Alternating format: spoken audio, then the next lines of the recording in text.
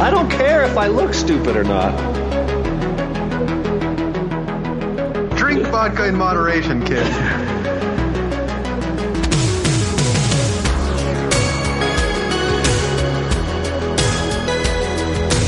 Never trust a big booty and a smile. I'm always trying to shove it in the back. And sometimes I don't know if you're joking or not. Hold still. Hold still. Hold still. Yeah, boys, straight to dome.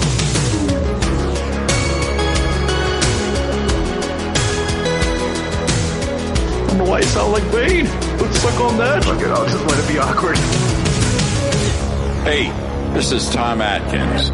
Thrill me, but you better listen to the Bad Boys podcast, or I'm coming for you. Yeah, boy, straight to dome. What? Nobody's home. Yeah. See, I went easy on you. See, I didn't. Yeah, that was a layup for sure. Yeah. So, speaking of layups, I would just like to welcome Anthony Davis to the Los Angeles Lakers. Who? Motherfucker, if you'd watch basketball, you would know he's a top 5 player in the NBA. Top 5? Wow. Dude, look up his stats, homeboy. I believe it. Teaming up with LeBron.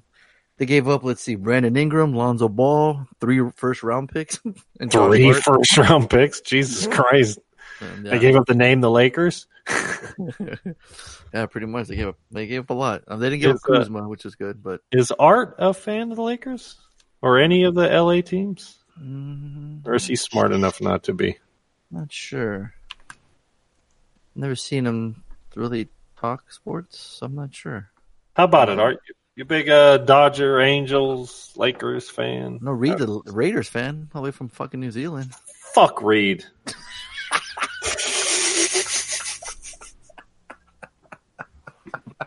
Damn. Coming in hot. Dude, hey, Reed, I gotta apologize. That's the vodka talking. That ain't... Or whatever. It's whiskey, baby. It's whiskey. Yeah, he's 3. Not even the cheap shit. Wow. Don't fuck around. What cup number is that? What are you working on now? This might be number 2, but I'm a lightweight these days because I'm not drinking that often. Gotcha. And it's a strong too, you know. It sounds like it. Yes, sir. Man, oh man. Well, yep. You are listening to the Bad Boys podcast, episode 457. We're about to randomly rant all things movies. Before I get started, I just want to say Happy Father's Day to everybody. Yeah, absolutely. This evening, it is Happy Father's Day.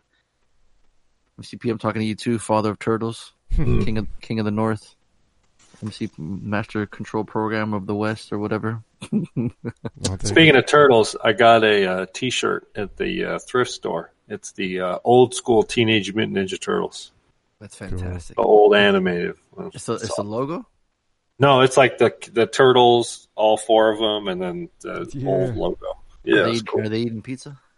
No, they're just holding their weapons, you know. That's awesome. Yeah, it's good. Yeah. Yeah. Oh, yes. We're still talking about basketball. Fucking congratulations, Toronto Raptors, stopping the Warriors from getting a 3-peat. No, they got a lot of injuries, but that's just the name of the game. Look at Harley over there typing away. Toronto Raptors? What? No, I did see that in my news. You saw that? Yeah. They were going for the 3-peat. Fortunately, didn't happen. Klay Thompson got hurt. Kevin Durant got hurt. That's the name of the game, right? Injuries happen, so suck it. Shut up. Oh well, too bad you didn't get a 3-peat. I mean, they were fucking the Avengers anyways, right? They had their whole 5 stars were all stars, so boo-hoo. Wah. Time for the Lakers to retain their throne, come back. It's been too long. 2010 was the last time. It's been way too long. 2010 was the last time the Lakers won a championship? Yep. And it's hardly all like to say they're never going to win a championship without Phil Jackson. That was me. I was the guy. Yeah, I know. I never forgot. So you like to spew a lot of venom, don't you? Oh. Hey. Before that, I'm your host Fonzo, aka Mike Lowry. I'm Harley, aka Marcus Burnett. And I'm Tony, aka MCP. You see how he had to fucking sex it up, Harley? You hear him? Yeah, he does. He did. Probably fucking recording with his shirt off too. Just fucking. Oh, shit. Well, I am too because it's fucking hot as fuck.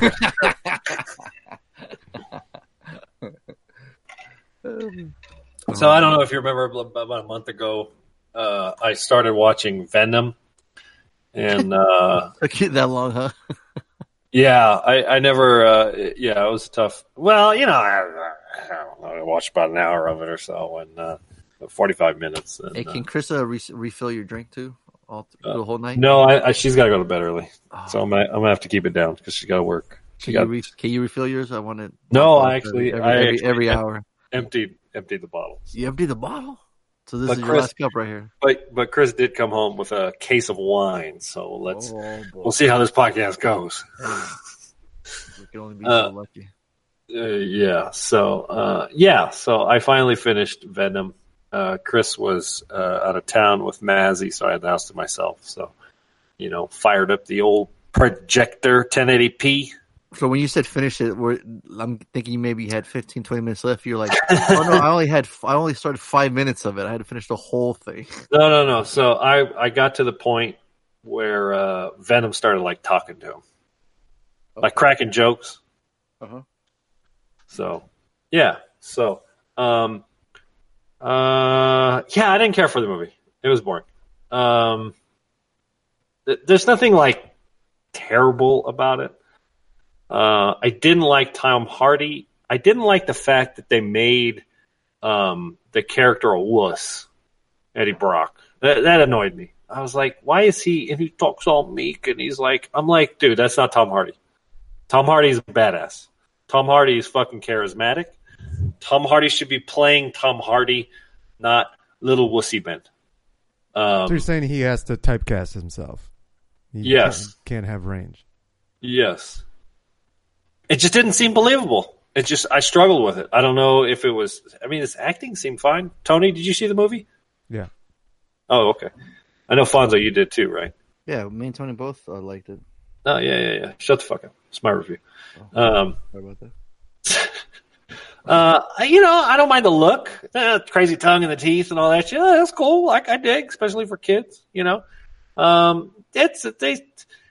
It's one of those movies where they throw a lot of comedy at you, or it seems, it's got to be. It's in the MCU. They got Stan Lee in there, but obviously he's kind of on his own. But I feel like all these comic book movies, they're going to be either DC or MCU, right? They gotta fit in this box. They gotta fit in this world, and I think it hamstrings the movies. And so, like Fonzo, you were pointing out, getting tired of that black SUV car chase thing, right? Mm-hmm. Same here. I'm fucking burned out. I'm tired of this shit. And this one is like no exception.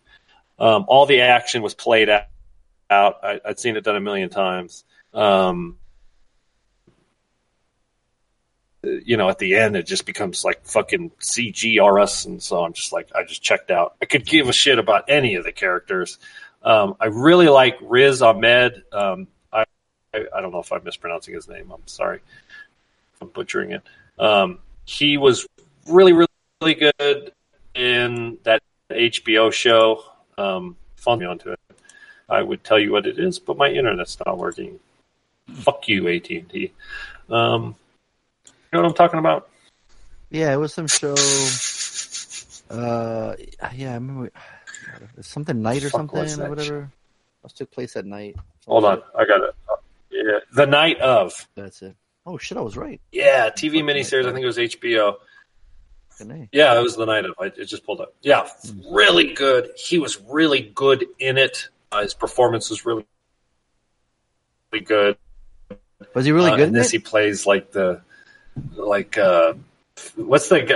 Tony, I heard he was really good in it, Tony. in Night of? Yeah, he was really good in it. He wasn't so good in Venom. Since I'm reviewing Venom. Sorry, I'll get back on topic. Yeah, he was a bad typecasted. Well, he's playing a bad guy, not so typecasted, he be bad? but stereotypical.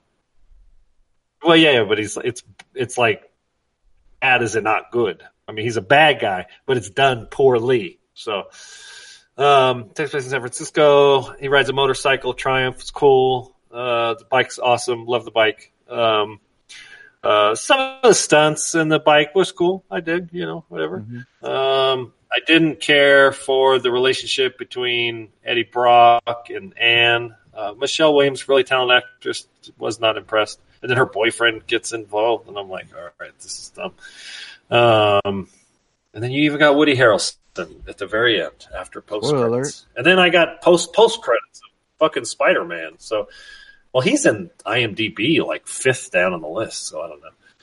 The Henchmen, all bad stereotypes. It's all cliches.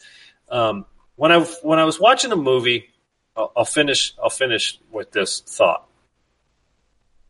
When I was watching the movie, he's really good in it. I felt like the movie was. There was no part of the movie that was created to be original or original is not even the right word, to be artistic expressions. There was no point to it other than to make money. We all know Hollywood makes films because they make money. But lots of films, and we were talking about The Shining earlier, people made that movie because they wanted to do something special. They had some artistic juices flowing. They wanted to do a book justice. They wanted to do a story justice. Venom felt like from the beginning of the screenwriting to the very last credit, nobody gave a shit about artistic expression. It was purely made to make money. And I think that comes across when you're watching it. There's just nothing original. It just feels like a stamp. Like Hollywood is stamping these. And it's not, I'm not going to say comic book movies, but these sort of action adventure movies. Bam, bam, stamp, stamp, stamp. And I'm just bored. I just rather watch some shit from the 80s where I felt like the director took pride in the movie instead of being directed by the studio and to make money. So Venom gets a waste of time. Dang. That would be a waste of time. Were you surprised, Tony? No, of course not. Yeah, right. I find it hilarious though that it fucking took him this long to watch it, and then when he finally watched it, he hated it. He's better off not even finishing I didn't hate it. I just was bored to tears with it. Yeah, but what did you say last week? You're like, this is a terrible movie, but I'll What'd give you it say? a Like he's saying like, oh, you know, artistic movies, and you know, you think Venom is something that's gonna come from the Met? Like, it's not an artistic movie. It's but I'll fun. say this. It's like, hey, let's go to a titty show, and you're like, I'm so bored with titties. Come on, man, give me a break. It's just when I watched the first Avengers. Yeah, when I saw my first titty, it was amazing. I still like them. I still go watch them for life. I do too. And every once in a while, I watch a comic book movie or an action adventure movie, and I like it because it brings something new to the table. It's been a while. I think Doctor Strange was cool. I remember watching that, going, "Wow, this is pretty neat. This is fun. This is a real adventure." This was, you know, his powers and the way that they directed that to the viewer, I thought worked really well. So you loved it? That's what you're saying. So I'm gonna guess. I thought it was entertaining, not just to Doctor Strange. I think his new review is going to be like, "Oh, I hated this movie." He goes, "You know, but it's going to be a Slater because it was well shot."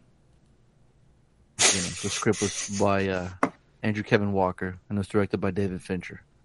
So I'm going to give it a pass. Well, yeah, if anything Fincher touches his hands on, it's going to be comedy. It's going to be comedy. It's going to be this fucking guy. You fucking masterpiece. You fucking lush. Go have another drink. Oh, I'm not done with this one, bitch. So do I even bother asking him what the top movies in the box office? I'm afraid to ask. Fuck yeah, you do. Should I review John Wick 3 again? Because I took my dad to see it last night. Hey, nice. What did your dad think? It's like fine wine. That movie is a fucking dad movie, right? That's just straight up like you come over to the house like, "Hey, Dad, what's up? What's going on? You want to watch a movie? We gotta watch John Wick 3." I didn't know he hadn't watched part 1 and 2. So oh shit. But it didn't really matter. Nice. They touch up on, they mentioned the puppy from part 1 and the guy from part 2, the bad guy, Antonio, whatever his name was. Yeah, he's dead. He's a dead corpse in part 2, and they mentioned it. So they did a story. They do a good job covering the first two, so you really don't need to watch them. If you honestly, I mean, it's just cool too. Like if you just walked in the third, like he did, he loved it. Cool. You know who else went with us? Crew. He really loved it. Yeah. Nice. Or he'd give it a Slater. He walked in the theater and he goes, "Hey, Dad, I think I'm the only kid here." I'm like, "Yeah, I'm pretty sure you are." I was like, "You know what? You walked in as a young boy into John Wick 3. You left being a man." And he's like, you walked out with hair in your chest. You a man now. You can watch anything. It's not really that. There's no real sexy stuff. There's only like maybe 2-3 curse words, and the violence fucking cartoony, right? So it's like it's nothing you don't see in video games or whatever. I'm thinking we watched RoboCop at how old, right? I mean, we turned out all right. Oh, I was 10 years old. I was. Oh, see, fuck yeah! I was watching. Yeah. Oh, dude, he was loving it. I mean, we've all seen it, right? Or Harley, haven't seen it yet? What's that? I haven't seen it. Oh, you haven't seen it? Okay, No. good. I was going to spoil some kills. So, okay. Let's just say there's a lot of oohs and ahs from him. A lot of giggles. Certain scenes. You know who'd really like it too, Crew? Or Tony? They got to call him Crew again. Jesus Christ. Your dad, Tony. Yeah. A lot of dog action, if you know what I'm saying. Ah, right. Yeah. Cool. Yeah. It's just really cool the way they're using the movie. That's all I'm going to say. I don't think you've seen the trailer, right? No. Oh, perfect. Yeah. I might have said too much then. Let's just say I've heard. Holly Berry. She talked about on Hot Ones. Oh, that's right. Okay, yeah. So Okay. they kind of revealed that there's a dog, and I was like, okay, all right, shut up, stop talking about it. Yeah. No, it's badass. My dad really dug those too. Cool. And I asked Crew, "What's your favorite scene?" He goes, "The dog scenes." I'm like, "Oh." So okay, cool. But yeah, man, he's having a good old time. And it's funny. He's already seen all. One day I came home and he was finishing the second one. Dang. It's all on Apple TV. I was like, "Hey, you finished part 2?" He's like, "Yeah." He starts giggling.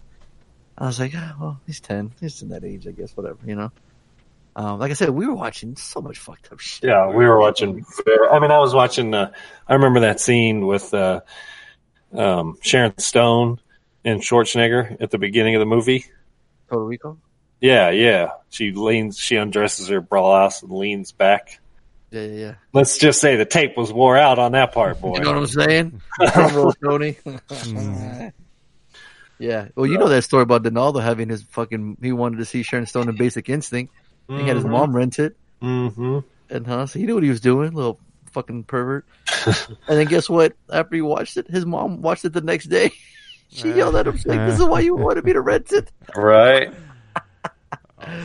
But we were watching fucked up action stuff. My man MCP over here was fucking deep into porn way back when.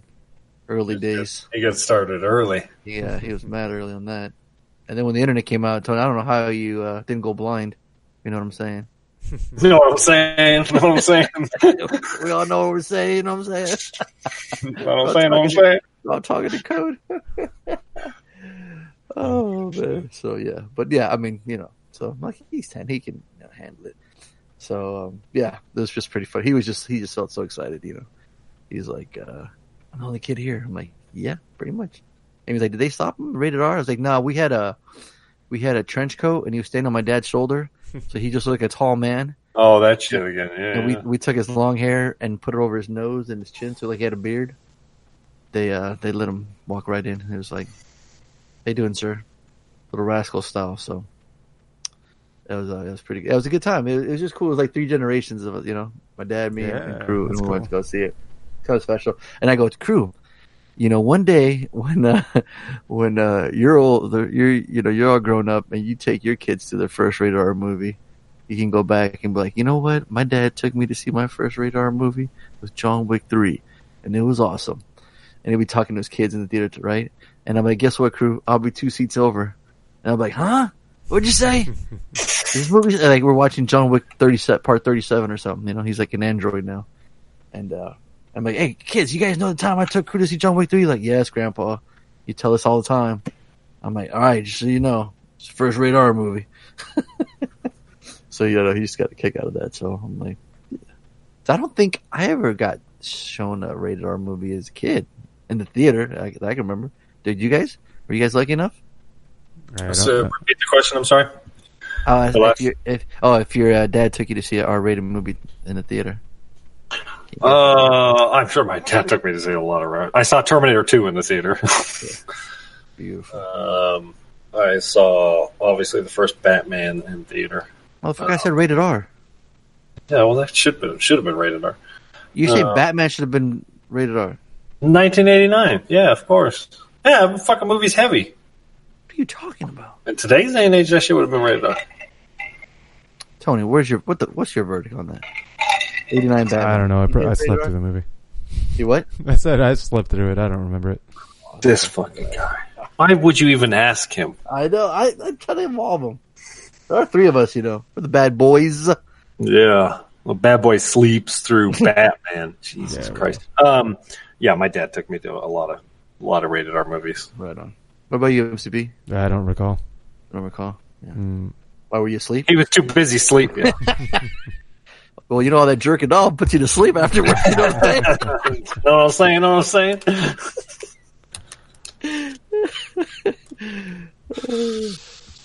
Box Office Mojo. I'm going to read just the first paragraph because maybe straight to it, huh? Don't even. It's interesting. One note. Bam, for the jack off joke. It was another disappointing weekend for a pair of new sequels, as both Sony's Men in Black International and Warner Brothers' Shaft. Who the fuck knew they made a sequel to Shaft? Well, if you're in the theater, you would have known you've seen it. Oh, real quick, I gotta say, that fucking theater was packed with people seeing John Wick 3. On its how many weeks? Fifth week out? Dude, that theater was packed. What's crazy is I checked two other theaters to get a ticket for the 7 o'clock showing. And all the two theaters I checked with reserved seating, they were almost all filled up. They only had a couple in the front. I'm like, this is its fucking fifth week, and it's still pulling in money. I'm like, not much though. It only made it's number 8, 6.1. It's still hanging in there. Yeah. But anyways, it's fifth week and still up there. Yeah, no, you're right. Yeah, absolutely. Of course, Avengers is number 11. It's been in there for 2 months. Yeah, but look how much John Wick's already made, though.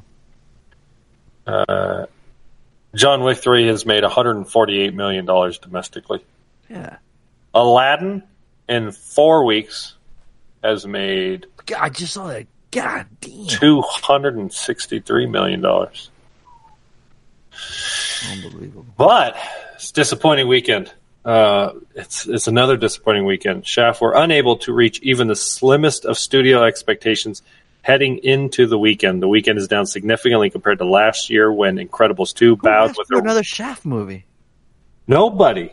But Hollywood thought they could make money. You know where they fucked up? Fucked up? Yeah, they didn't get what's his name to direct. They didn't bring fucking Peoples back. Peoples? Where's Peoples? Oh, yeah. Tiger Woo. I like him. Fucking shooting that what they get you for, wild-ass Westworld. Income tax invasion? I think they got Peoples. The 5 rules I'm known. They got Method Man in it. It's crazy. They literally they didn't do anything to the title. It's literally called Shaft. I know. Not even Shaft 2. Not even like the S could have been the 2. Taft. They're seriously named Shaft. So when you look up Shaft on IMDb, how many come up? You get 2, obviously. And then Shaft 2 says, more Shaft than you can handle. Oh, boy. That was their... Tony saw Shaft, but it was a different Shaft. You know what I'm saying? Yeah, you know what I'm saying? I feel like me and you always find that joke funny. Tony's not laughing over there.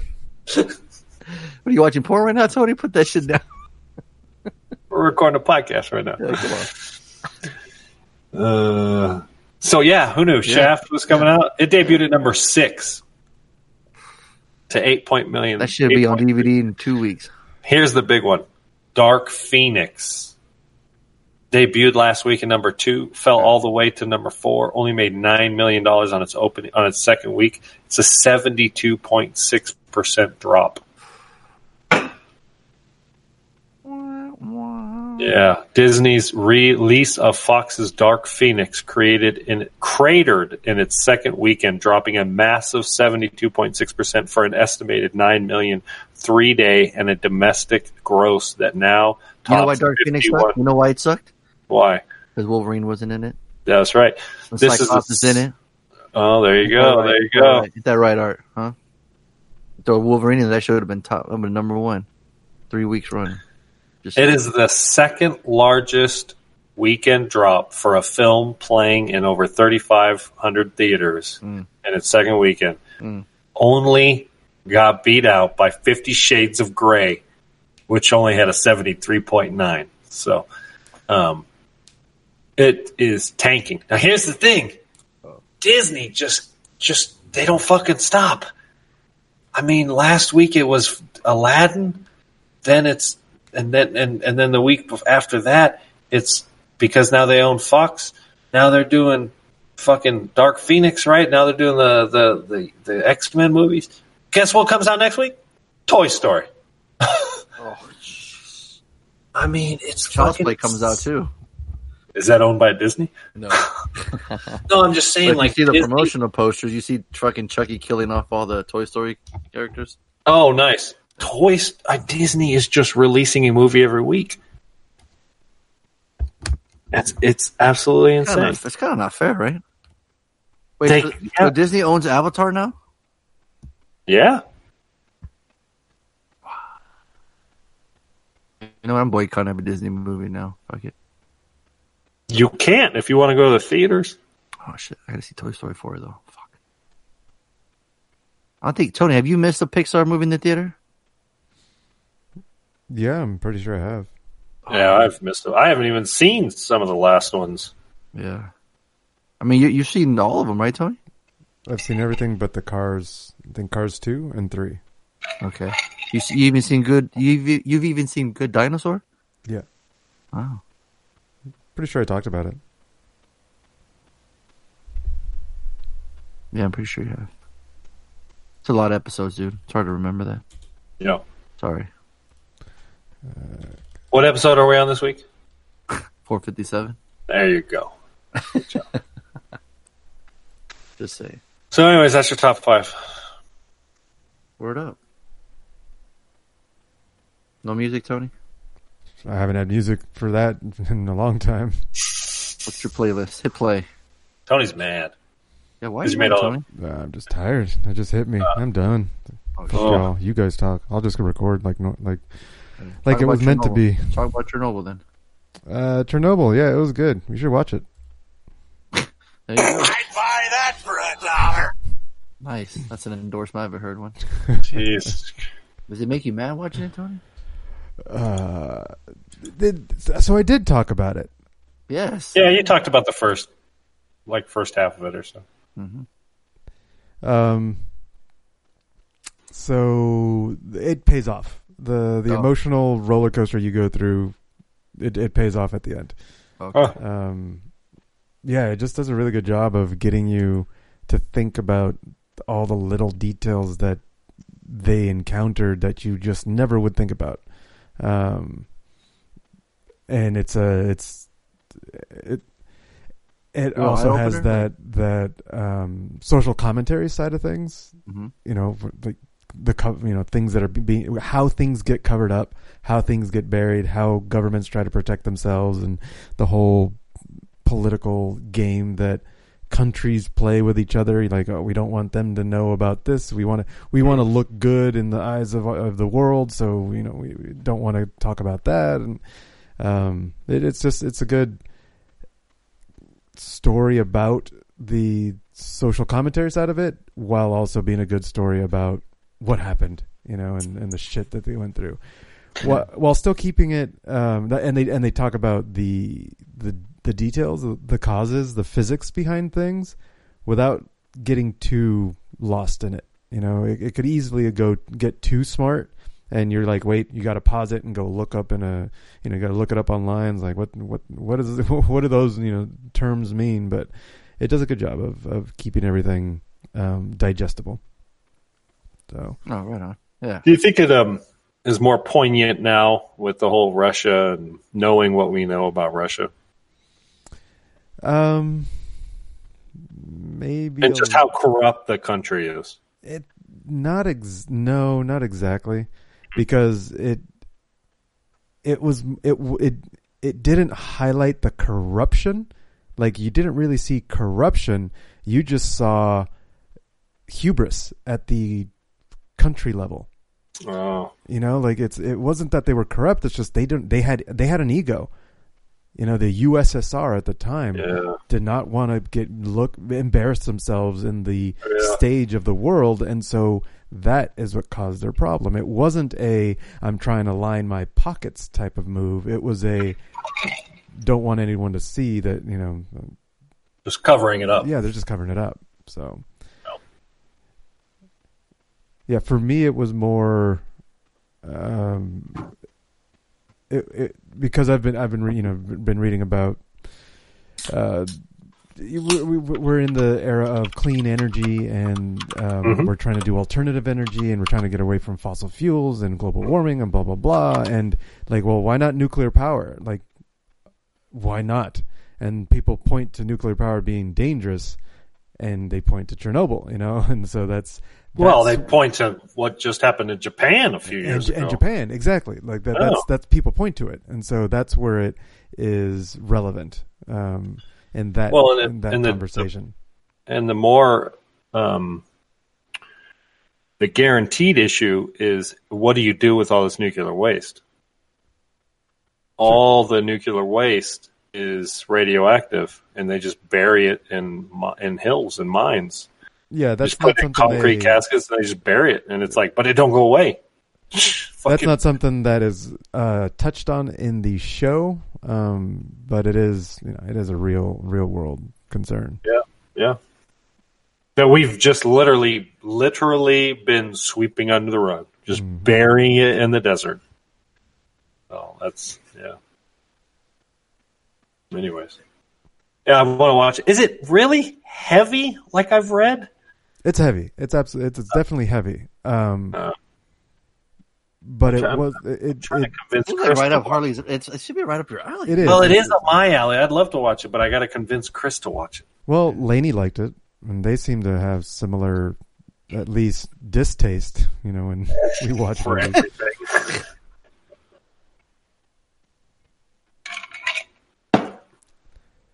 So yeah, it's a good movie. It's a good movie. Oh, with the Russian accent. With the Russian accent. Yeah.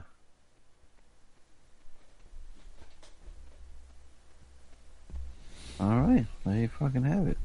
Here you go. Man, oh man. Wow. So are you gonna review it for us next week? Probably not. Okay. All right. Fair enough. We'll go watch another comic book movie. Another season of Shameless. I think we're on season 7 now. Oh, Jesus Christ. Come on, man. I'm telling you, you just got to give it a try. Just give it a try. I have watched I tried. a couple episodes, but I didn't. I couldn't. You got to start from the beginning. I started first episode. Didn't like it. See? I said these fucking delinquents. Yeah. I did not like them. Oh, they're delinquents on a whole new level. Yeah. Good job. Let's see. Okay. All right. Well, cool. Let's get into the homework then, right? Let's do it. Okay. All right. I had one for I that. chose a little movie. What's that? I said I had one for that one. Yeah, exactly. Right on point, baby. So check it out. I chose the new movie by Harmony Korine, who wrote and directed this. A rebellious stoner named Moondog lives life by his own rules. And you got Matthew McConaughey, Snoop Dogg, Isla Fisher. And I kept forgetting all the other cameos that were in there. It just kept cracking me up when more and more would show up. We got Jimmy Buffett, Martin Lawrence, Zac Efron. So it's got like Reed's boy. It's got our boy Martin Lawrence. Jonah It's got Hill. Hill, the fucking like Jimmy. What's that fucking bird? Foghorn Leghorn talking like. Oh man, Snoop Dogg is lingerie. His name was lingerie. Matthew McConaughey just in this fucking role of just like full on Lebowski mode, like just mad show could come in, like, but it was probably nothing, Tony, because he was playing drunk, so it wasn't really acting. I kind of feeling it was a pretty easy performance for Matthew. I had a feeling that's exactly what Harley would say. Yeah, I know. Okay, well, so were you guys fans of his other movies? kind of hit or miss. Okay. I think he's a talented director. Spring Breakers, I liked. It was kind of light enough, you know. Mm-hmm. It was just kind of crazy enough. Obviously, Fonzo, you turned me on to Kids back when we were fucking kids, and I remember watching it, and late '90s, and being like, "Wow, that movie's fucking heavy." I remember not caring for Gummo, just kind of too. Oh yeah, that was a little weird. I never saw Trash Humpers. Yeah, me neither. Mr. Lonely never saw. Wait a second. Why do I not see Kids under his direction? Well, because he didn't direct Black Kids. directed, yeah. Oh, well, that doesn't fucking count. What do you mean it didn't count? Well, he didn't count as the director. I thought he directed Kids. Anyways, kind of hit or miss. I think Spring Breakers, I think, was pretty good, and I think he tried to take what worked with that movie and kind of run with it in this one. Mm-hmm. And it worked in some degrees, some aspects. He got Matthew McConaughey to play this just drunk stoner who he's really a villain. He's really just a horrible human being in the movie. But you empathize with him, sort of like you can't not like him. So that's a success from a filmmaking standpoint when the main character is a douche that you root for, kind of thing. You know, No, you can not like him.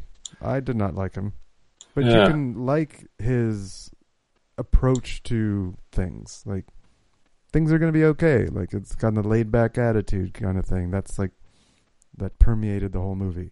It was that approach to everything was, it's all good. Like that was an endearing quality. He made the worst of it, and did horrible behaviors, and did things to people that you wouldn't want to do to people. So it's easy to not like him as a person. But that philosophy of his was like, that's the whole Jimmy Buffett thing. That seems fun. Why not? Let's enjoy every moment of life. Why not? That sounds fun. I'm down. It is interesting. It sort of glamorizes it or glorifies it at the very beginning, but then you see how the unsustainability-ness of it, and he's a wash. He's a has-been. I will say, obviously, I don't need to spoil the movie.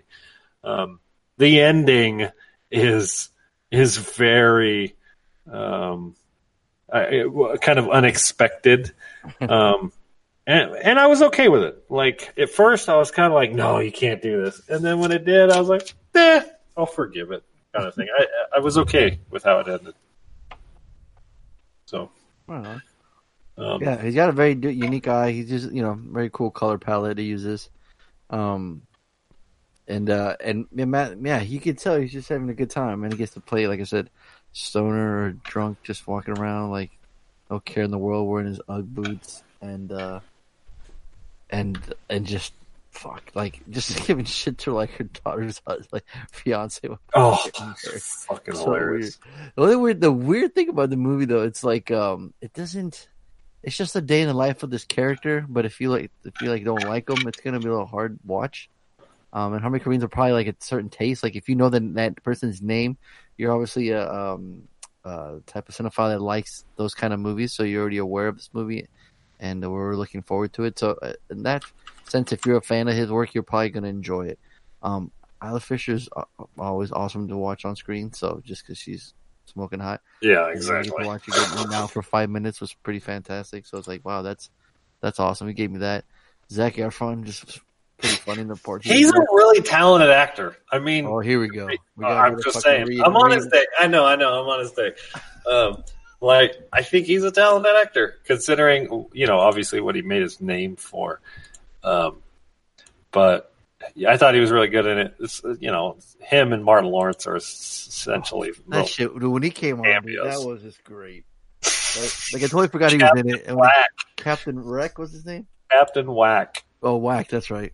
Oh my gosh, that was just great. Let's go swim with the dolphins now. Captain Whack. So good. Yeah, I mean, it's just weird though, right? It doesn't really there's no real narrative or good story structure. It just kind of goes, it's like an hour and 35. It's not too long. It's almost like it's a comedy, so it's like, okay. Yeah, it's almost like a bunch of shorts tied together. Like he his relationship with Zac Efron, or his call with Jonah Hill. It's like you can go ahead. There's no relationship development. These are moments in time. Yes, correct. That's it. And they feel it. All of his relationships are what did Brad Pitt say in Fight Club? Single serving friends. Right.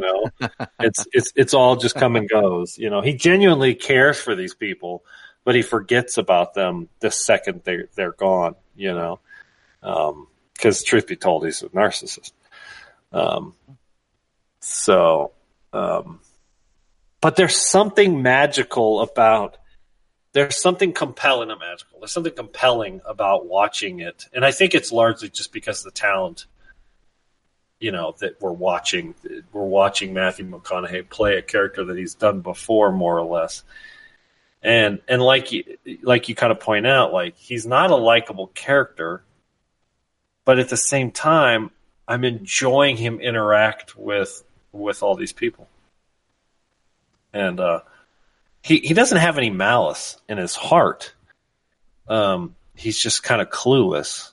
Obviously he's selfish. He's kind of looking out for his own best interest, so to speak. But, right. He gets the pass because he's like a genius or something, like a genius poet. Well, he was a writer. He got lucky with some book or something, but then he's married to Isla Fisher, who's rich. And so, that's kind of the main idea. We didn't even talk about what the story is about.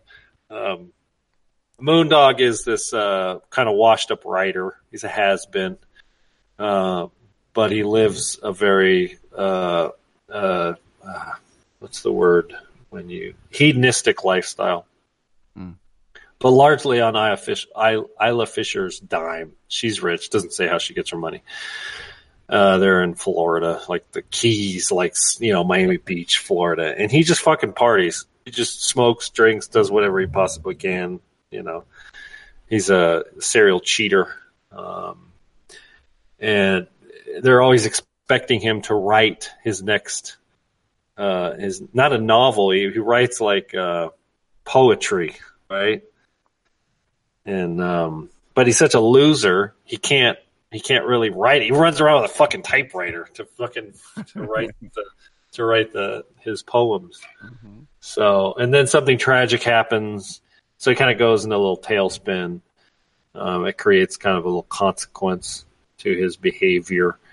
And so he goes on a road trip kind of thing.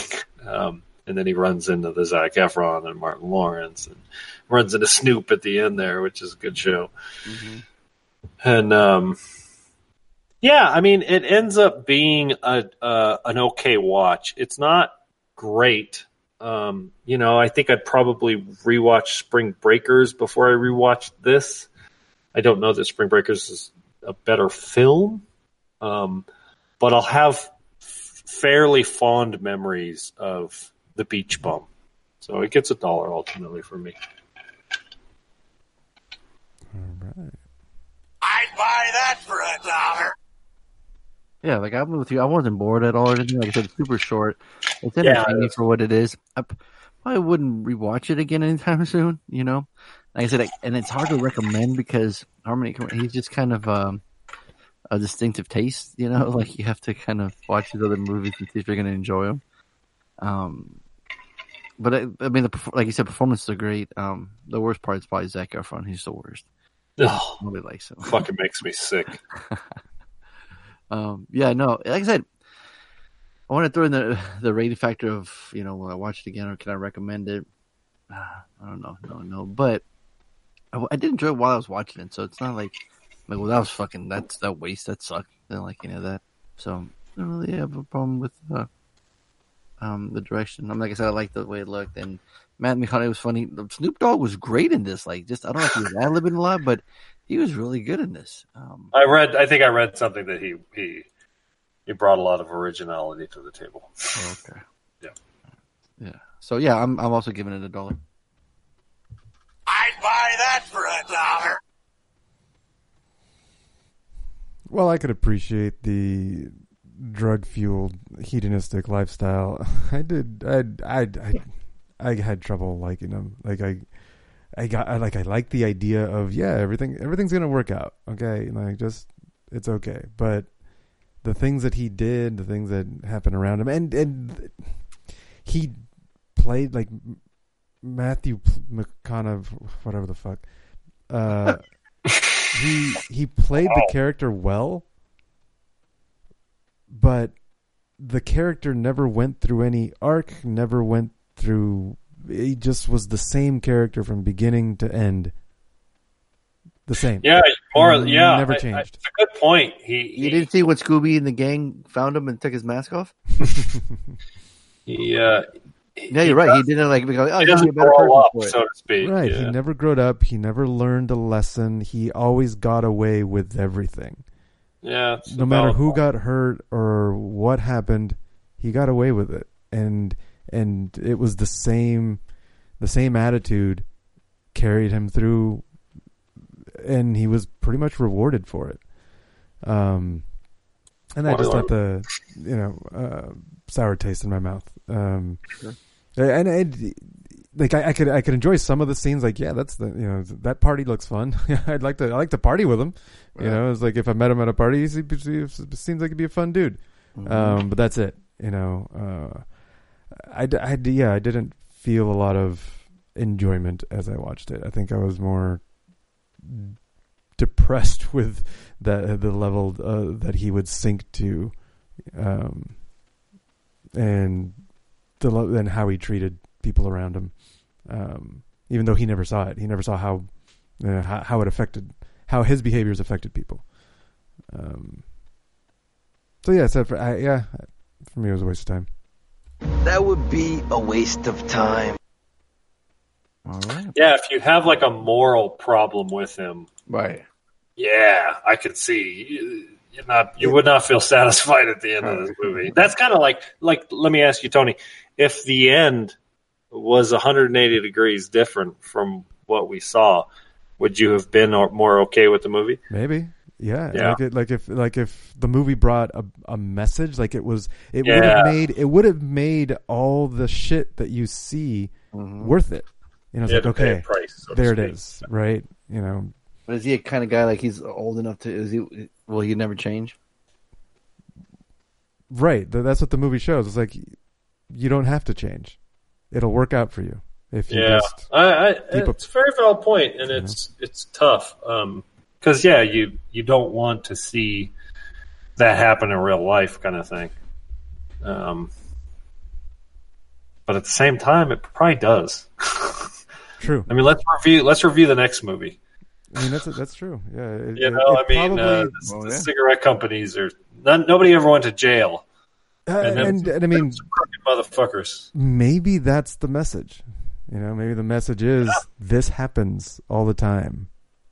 We got some rich, crazy fuck who, just lives this kind of lifestyle, and it happens. You know, shit happens around him. People get hurt around him, but he's still enjoying himself.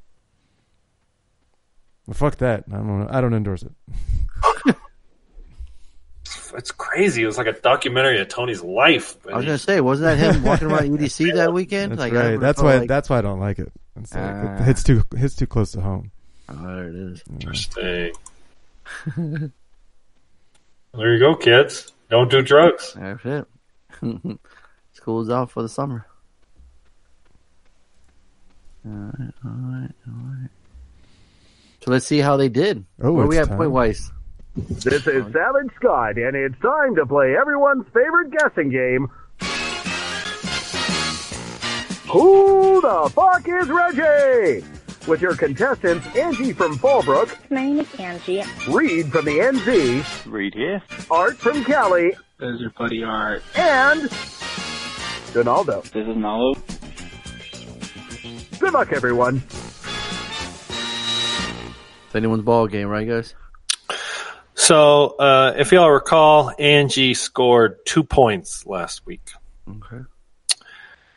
In total, she scored 2 points. But she still's in the lead at 15 points. That no good, dirty Reed from New Zealand, he's in second with 13. Donaldo has 11. And Art's got 8. All right. Let's find out how it changes. Hello, I'm calling you guys from San Francisco. Thank God I remembered. It's been a crazy day. Survived a first plane ride with both the boys, so thank God for that. Let's see how we do on the way back in several days. But anyway, I'm calling you from Fisherman's Wharf in San Francisco. Hope you guys are having a fabulous Father's Day, all of you. So calling in the homework for the beach bum.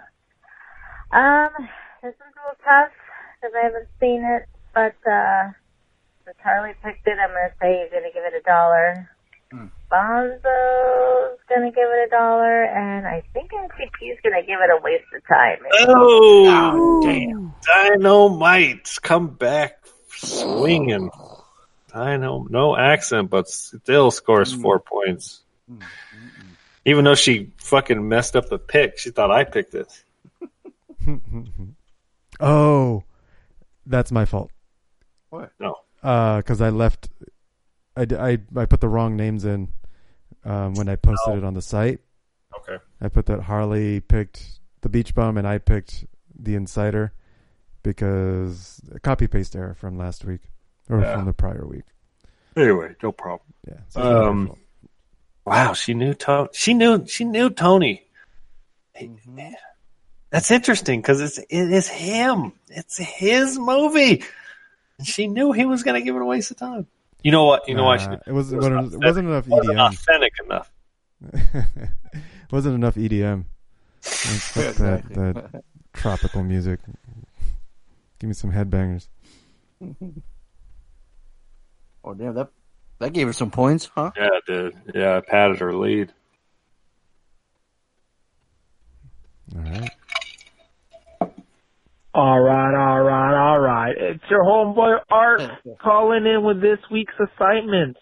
I'm not going to do Matthew McConaughey impersonation because Reed fucking Wilson's got a lockdown on that shit, so there's no point in me fucking doing it.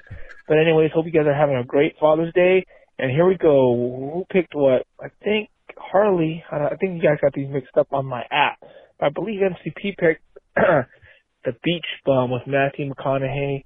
And right away, I've been hearing this movie's, I think, been just delayed. Like, it's been like 3 years and they haven't released it.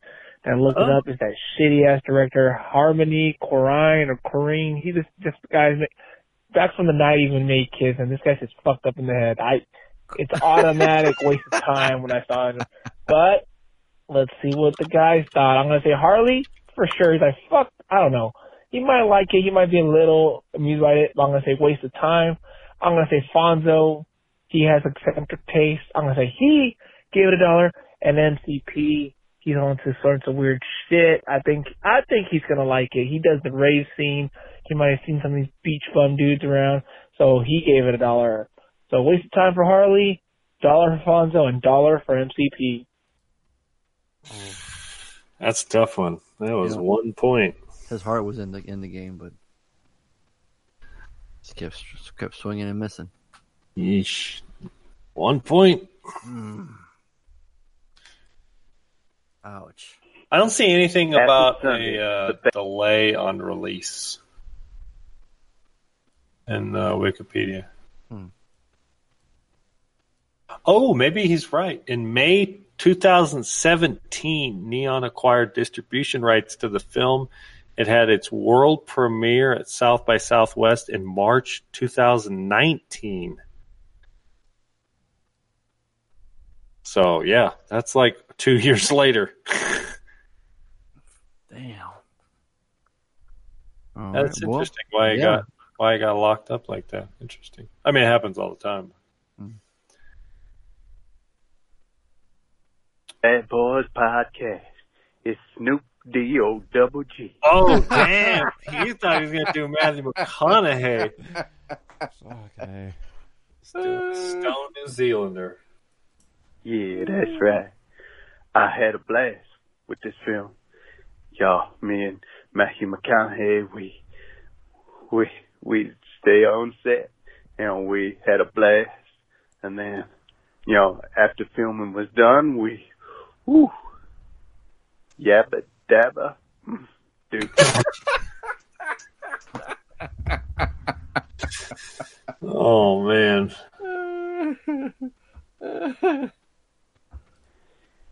But anyways, what the Bad Boys gonna give this film this week? Well, Harley, he's gonna give this film $1. And Tony, well, he's gonna give this film $1. And Fonzo, Fonzo, he's gonna give this film $1. That's right, boys. Certified D. Certified D. So smooth, that guy. He's so smooth. You can see why the ladies go after him, you know? For real. Certified D. The D-O-double-G. The D-O-double-D. That's funny. Way to go, Reed. Oh, man. I know. Fan-fucking-tastic. Well, unfortunately, he only got 1 point. Or 2 with the accent. No, I thought he got 3. You got 3. Yeah, because both of you and me gave it $1. Oh, that's right. Yeah. Okay. So nice. And I said, see, doing the accent helped. Yeah. Extra point. Yeah, he's only 3 points behind. Anyone's ball game. What's up, Bad Boys? Happy Father's Day to all the dads here. Got to make this short because I'm still at my dad's. Anyways, on to the picks. Beach Bum. I'm going to say all 3 guys are going to give it $1. Certified D. Certified me. Another Snoop Dogg over here rapping. 13. So he's 3 points behind Reed, and Reed's 3 points behind Angie. I don't need to talk about Art's points because wow, does it really matter? We should have done that Matthew McConaughey, huh? Yeah, that's tough. Yeah, that's tough. Well, there you go. I mean, digging himself his own grave. Yeah, I mean, a couple weeks, I mean, he could turn it around. Absolutely. Like I said, dude, it's just early. Come on. Don't give up. That's right. Never give up hope. That's right. Keep hope alive. Down with dope. Up with hope. Down with dope. Oh my God. I just looked up the Quitter on IMDb instead of the Insider. Speaking of no quit. Typed in There's 4 or 5. Wait, 1, 2, 3, 4, 5, 6 movies as the Quitter. Damn. Oh, that's too fucking funny. All right, let's see who chose this one. Harley. I did. This is actually Harley. What you got? This is the correct. I picked The Insider. Written and directed by none other than Michael Mann. Familiar with that guy? I don't know if you ever heard of him. I feel like every great movie he did was directed in the 90s, and everything he did before and after the 90s was kind of mediocre. This was a movie that he did. I think it was the first movie he did after Heat. I think Heat was 97, if I'm not mistaken. Let me see here. Yeah, Heat was 95, so he did 4 years, and then he did The Insider. Then he did Ali. I haven't seen Ali again. I saw it once a long time ago. Collateral we all liked. I actually thought Miami Vice was pretty good. I think it held up pretty well. Wasn't a fan of Public Enemies or Black Hat. So But anyway, so I saw The Insider a long time ago. It's a long film. I could see why people could be bored with it. It is not an action flick. This is not a crime drama like Heat was. But you have a lot of the same acting, or the same actors. You got Al Pacino fucking crushing the screen. This is why Al Pacino is known for being one of the greatest living actors. He is so good in this. Russell Crowe is very good. Christopher Plummer is very good. Diane Venora. Everybody's very good in this, but Al Pacino's on a whole nother level. Like, he is, just when he has those monologues, when he's yelling in the phone or yelling at somebody, you're just like, you hold your breath when he talks, you know? It's crazy. Yeah, it's like you don't want to miss a piece of dialogue or something or whatever he's going to say. It's just, he's so good in that role. And I mean, you just see the talent come from him, you know. It's sad that he's so old now. I mean, you know, he's like 80. I mean, he's like 60 when he did this movie, and he's 20 years old. So, it's basically, it's a fictionalized account of a true story. Something I read on Wikipedia said, the real, who does Christopher Plummer play? Mike Wallace. Mike Wallace himself said the movie's about 3/4 accurate to what really happened. So that's pretty good, right? I mean, that's pretty impressive. Yeah, that's what we want in a true biopic, right? You always want that. You always want exactly. And this is one of those movies where, you know, the bad guy gets. I mean, obviously, the ending is there's some kind of like closure, but at the same time, you know, it still hurts. It's not a cut and dry like happy ending kind of thing. Mm-hmm. So I think that's good. And so it's based on Russell Crowe's character, Jeffrey Wigand, who is a whistleblower for the tobacco industry, and he is like a chemist, and he comes out and it was shortly after the whole congressional hearings where all the CEOs said that nicotine is an addictive. They all perjured the fuck out of themselves because not only did they know nicotine was addictive, but they were putting more shit in the cigarettes to make them even more addicting. That's how fucking crooked these cocksuckers are. Right.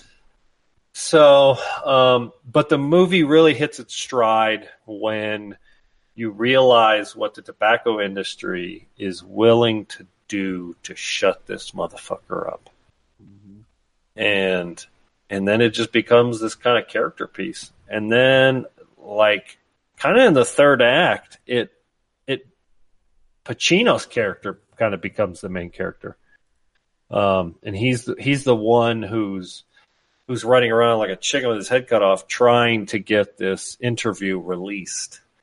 Because Big Tobacco has put so much pressure on CBS and everything. They have so much money and so much power. I mean, they've fucking infiltrated the FBI kind of thing, you know? And Russell Crowe's character, the real life whistleblower, he's not prepared for this. He has no idea. I mean, he kind of has a little bit of insight that his company's going to fuck him. But like everybody, he's a flawed human being. He made some mistakes in the past. And I think he underestimated how they were going to make him look. And so Pacino's character is kind of running around trying to clean up, put out fires. And the movie ends up being a lot of people sitting around talking to each other, a lot of people talking on the phone, you know, a lot of that. And that could bore the shit out of a lot of modern audiences. And I get it. You know, it's hard. I watched it in 2 settings. We watched about an hour and 40 minutes of it the other night, and we finished it tonight. I could have finished it in 1 sitting, but I was getting tired. We typically watch our movies pretty late at night, and so you know, having to work and stuff. But I think it's a really good movie that's not for everybody. A lot of people are just going to be like, "Yeah, I'm bored." Yeah, I know cigarettes are bad for you. Tell me something I don't know. But considering when this took place in the mid '90s, Right. We still had this kind of like, I don't know, suspension of disbelief kind of thing. So, anyways, yeah, what did you guys think? Have you ever seen it before? I had never seen it. No. Okay, so it was homework for you. Yeah, for sure. Yeah, like I said, seeing Pacino and Michael Mann working together again was great. He's figuring on the phone, just yelling, trying to get shit done. Mm-hmm. Was it's always fun. That's going to be an automatic win. Seeing Russell Crowe in another character like this was really refreshing too. Just showing his little range. Yeah, he did well too. I had a feeling if it was the insight, like just the title alone, and then reading about it, I figured that like the companies were going to do some just some shit to anything that they're worried about, because they're worried about him. I mean, it should, they were like threatening him and stuff, and they death threats. Yeah, they're fucking they're the real gangsters right there. Yeah, no shit. Very good. It's the mob. I mean, it's essentially the mob. They take this. They got the money. They can back up. Yeah. So yeah, it took me a while. I had to watch it a couple of sittings just because it was long. Mm-hmm. But every time I watch it, I get hooked immediately again. It, like you said, it's a lot of talking, but if you don't mind that, if you can do it, so more power to you. But yeah, I enjoyed those times, like when he fell down the grass and they're taking his computer and the camera was there, but he just couldn't keep it still. I was like, yo, or when he was running with him, I was like, yo, you don't have to do that handheld feel, like this camera's moving shit all around. Just chill. I think Mann did what he could to kind of keep the movie as exciting as possible, because it's obviously not a very exciting film. Yeah. And so there's some moments where he's going to try to amp up the anxiety and the stress a little bit to keep you going. That was a scene, I think, demonstrating that. I think it works for the most part. I didn't have a problem with any of the cinematography or anything like that. I thought everything was shot really well, actually, yeah, sorry. No, like I said, I was entertained. Like I said, every those segments that I watched, I was cool with it. So, it just kind of, not like frustrating like Chernobyl would be. Like I said, I don't know, I haven't seen it, but just the shit that this guy had to go through, with the threats about like his severance and his house and now his family, and then when shit does happen, it's like it is kind of infuriating, but still entertaining, because like I said, the whole time, like Michael Mann's look, Al Pacino's great. I mean, I don't think if he has bad performance, I've never seen him. I just always seen his good ones. So, I'm gonna like it. I'm gonna give it $1. I was not prepared. All right, $1. I'd buy that for $1. I lost my mouse on the wrong screen, so I was like, shit. I hate that when you're running multiple monitors and you're like trying to find your mouse, and so you move it really, really fast, so you can't see it. Yeah. Normally, like when I can tell like you guys are gonna wrap up, I was like, okay, let me find it. Let me bring my mouse over. Get ready to push the button. Or hear that hard next time, I'm like, yeah. So this was I like $1. I hit him with it real quick. I was gonna interject, but I was like, I got no energy to interject. Not to argue, but to add to the idea of Harley was saying that there's a lot of talking, and there is. That's most of the movies talking. There's not that much action. You can program to it. You could, but the dialogue is compelling. There's not a lot of fluff. If you're paying attention to all the shit that's going on and the twists and turns of the legal system of how he gets stuck. It's a maze that you have to weave your way through, and then you end up getting stuck between a rock and a hard place, and you have to choose, and that is really compelling because it's real. That happened. He had to choose between something that he feels is right versus something that could harm his family. But Matthew McConaughey had to choose. No, he didn't. In Beach Bum, he didn't make a choice. He chose himself at every turn. Every turn. Yeah, talk about the opposite of character. Right.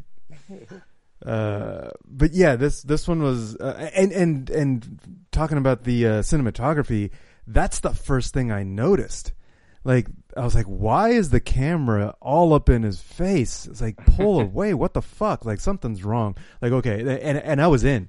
Like, okay, what is this camera angle trying to tell me about the mental state of this person? You know, as it's like tight on Crow's face.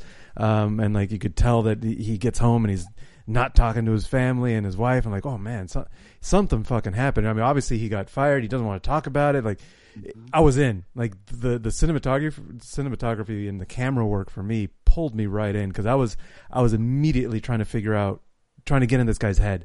Like, what's his mental state? They're trying to tell me something, and I watched it all in one sitting. It was a great run for me. I was very entertained. It is pretty long. It is one of those talky, dialogue heavy dramas that, if you're not into the not politics, but the bureaucracies of big companies and how they can fuck you, it's that's what it highlights. It's a story about, you know, the little man versus the companies, the big companies. Yeah. And yeah, I dug it. It was good shit.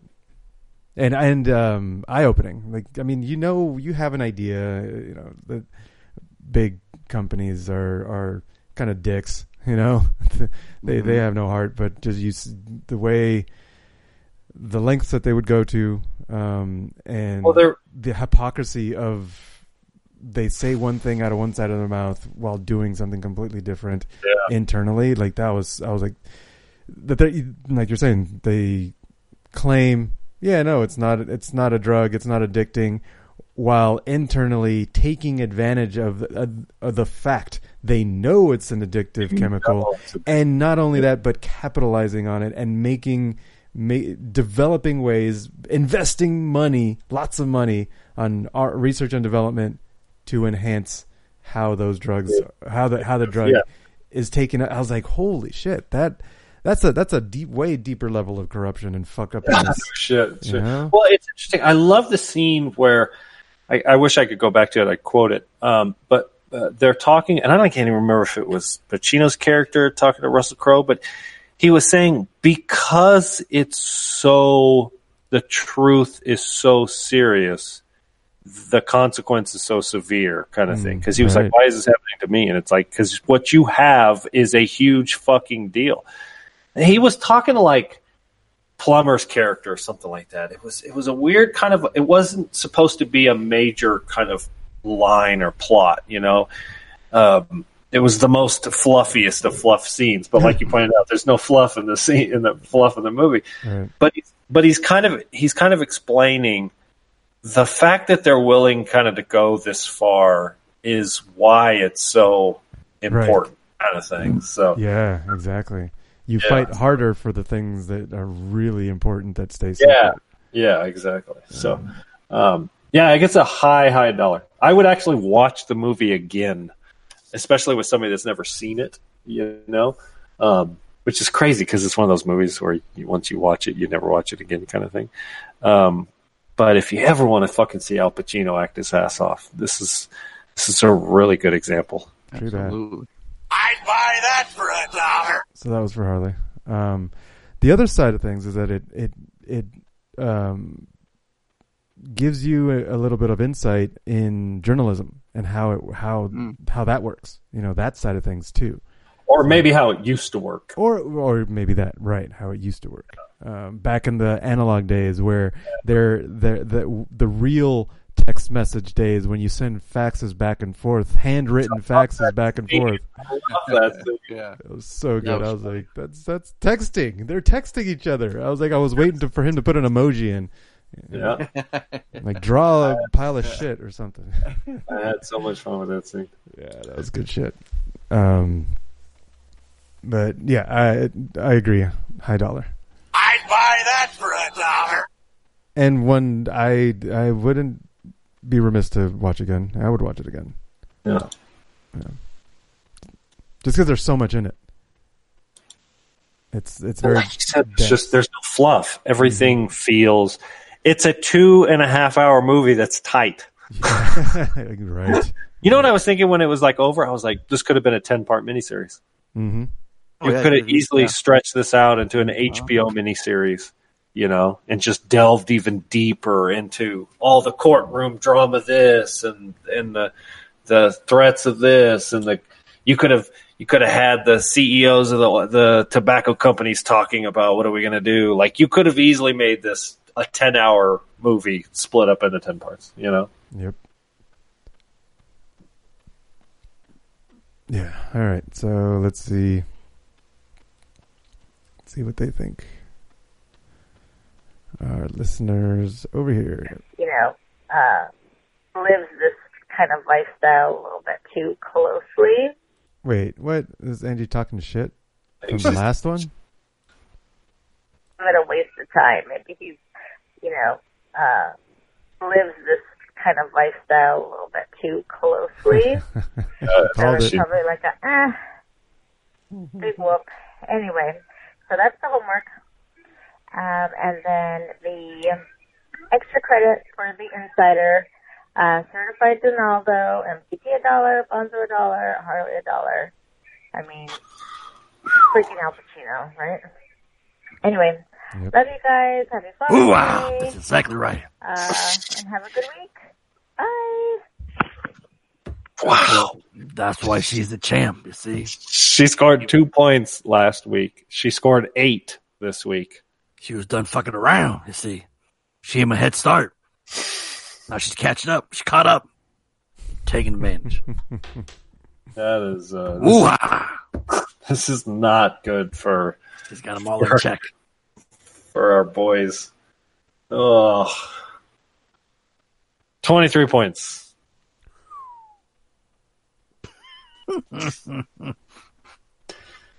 I think she's like, I don't even want to win. Like, yeah.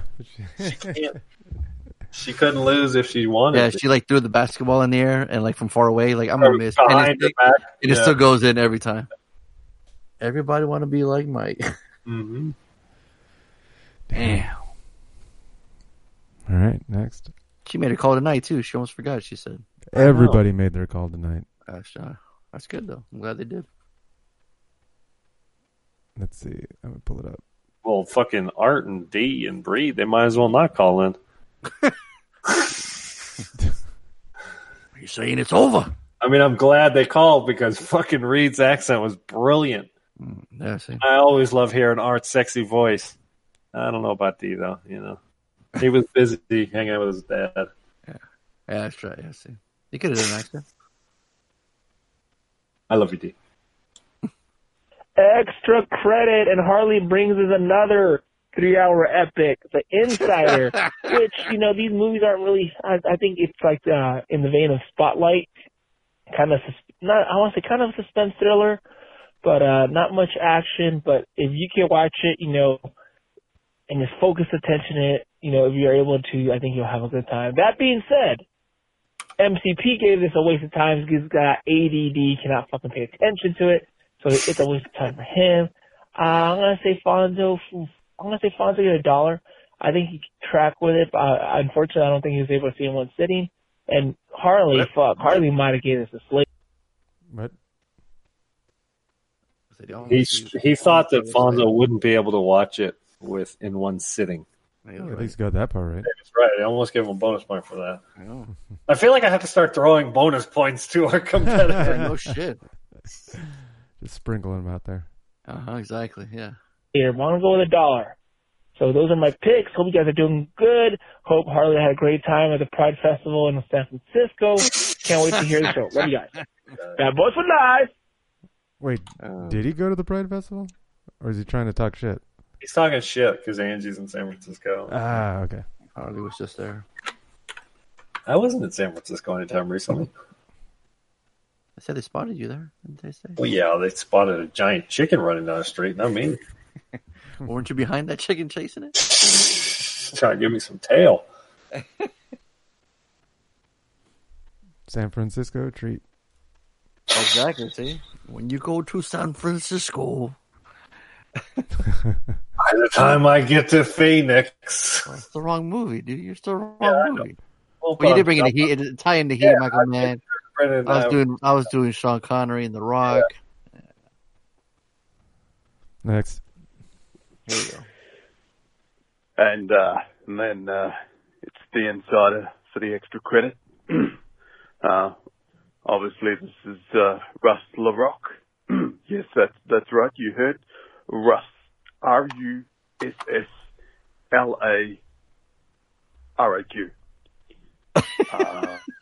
Wait, what the fuck? Obviously, Who? this film is magnificent. The fuck? I'm confused. Russ LaRock. I'm gonna Google that. Russ LaRock.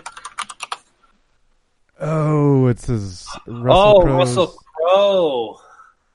Old alter ego, or old name. Is it Russ LaRock? Did he do like a music video or something? Or that was the band name. Variation of his name. So it's an alternate pen name. And recorded a 1980s tune titled "I Want." Well, all right. Well, because isn't Russell Crowe Australian? Oh shit! Oh, the hell. Hey, I wish that guy was me. Oh, well, he knows what he wants. That's it. Russ LaRock. There you go. That's who's calling in. LaRock, huh? Bonus points for the history on Russell. Boom. There you go. Hardy's giving out points for everybody.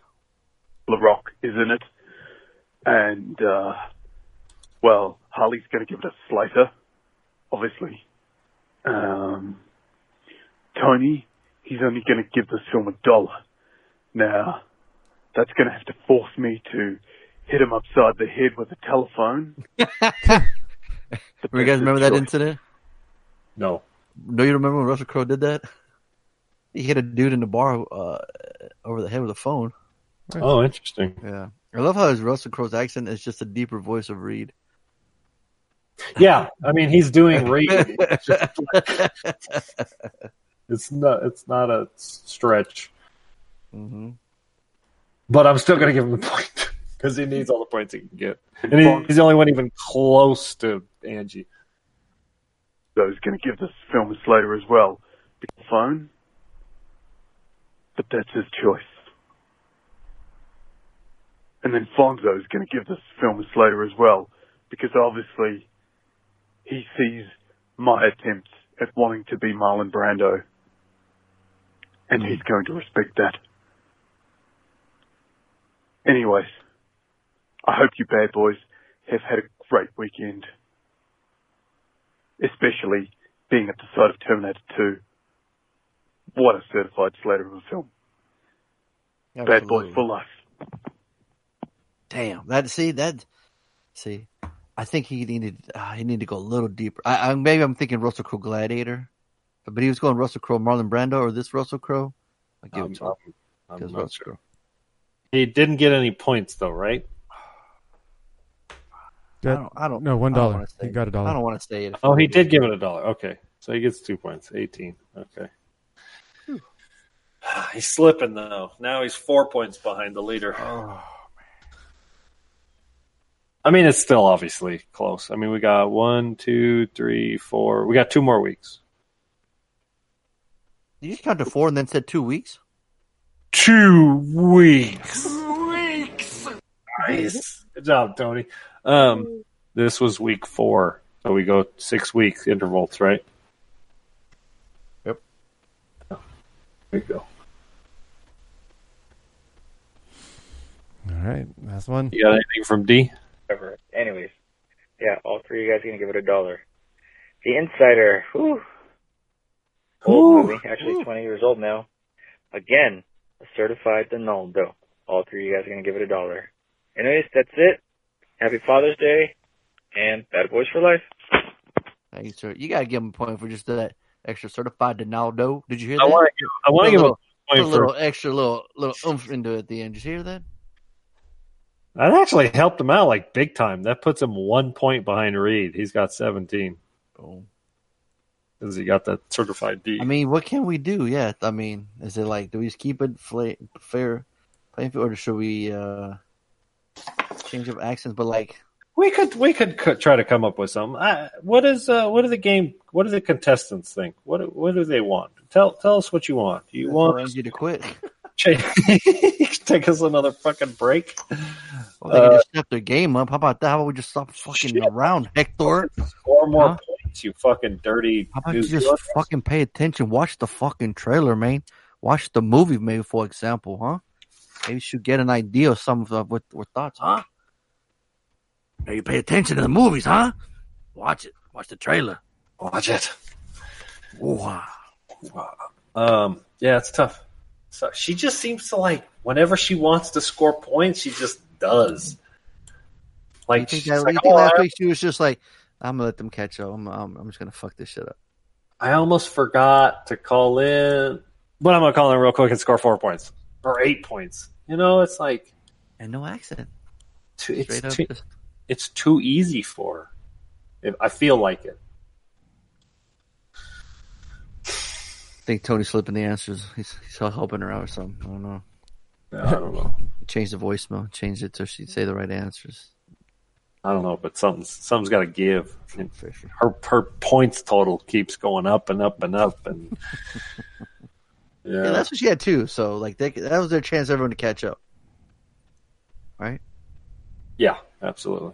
So, but they can't catch up if she keeps fucking knocking them out the park. I mean, last week was their opportunity. That's what I'm saying. But you think she's gonna knock it out every week? She has a pretty good track record. I mean, last week was a major squadouche for her.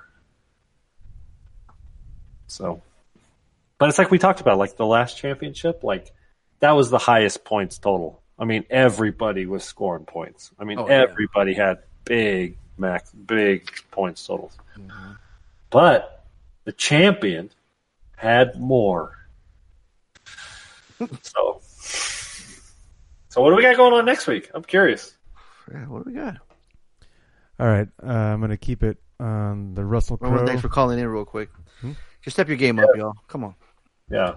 I've been trying to think of a way that they can try to turn this into a Mario Kart type thing, and they can steal points from other people. Steal some points? They could steal points. Shit. Oh, I like that. Fucking no good, dirty Tony coming up with ideas. Mm-hmm.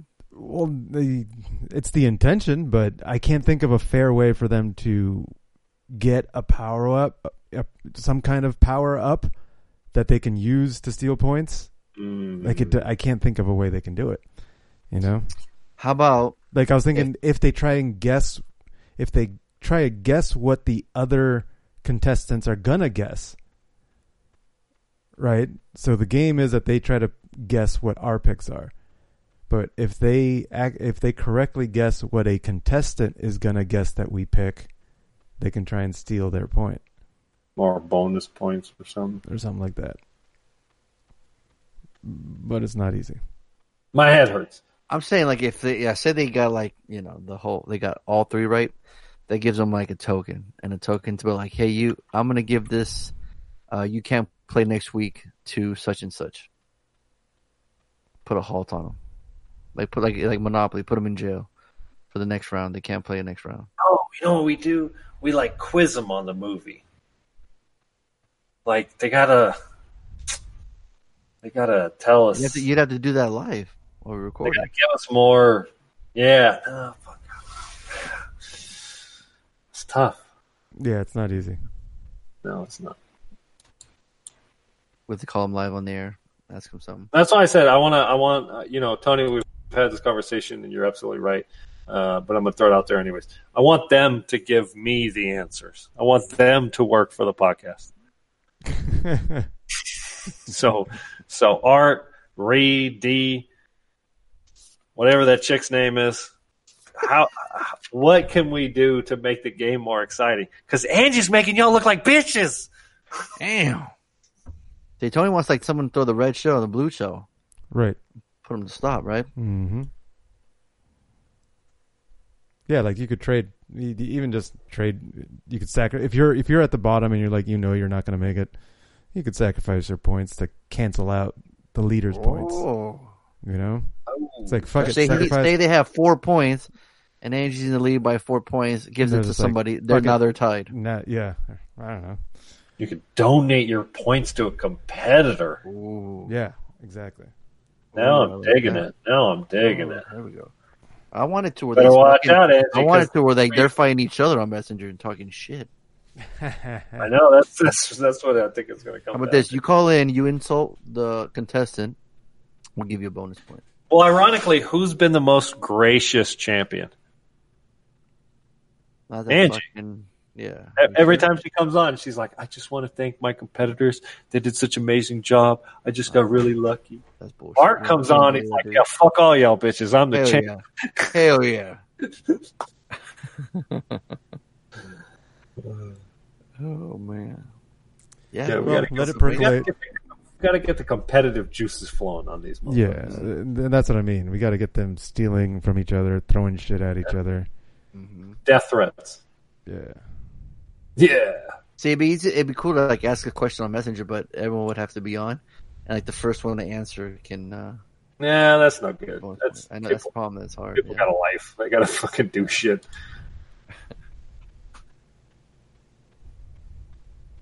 So yeah, let it percolate. We'll see. Right. Maybe next season we'll have some new improvements, enhancements to the game.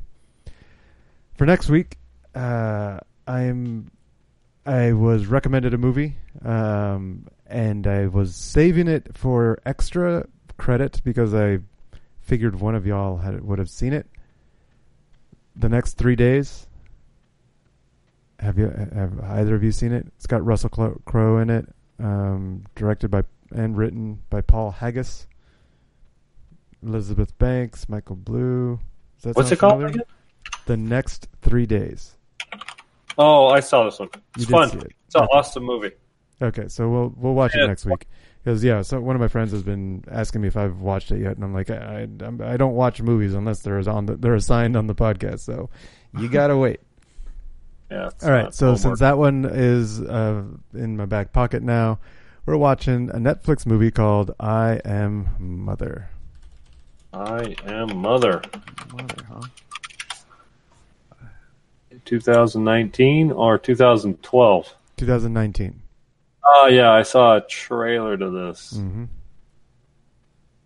Teenage girls raised under... How do you see a trailer for this? You don't watch no trailers. I saw a trailer to this somehow. Oh, I think I saw like a YouTube ad. I saw the trailer on Netflix when I turned it on, and it's like, oh, recommended for you. And I was like, oh, yeah, that sounds cool. Let's do it. Post-apocalyptic Australian cyberpunk. All right.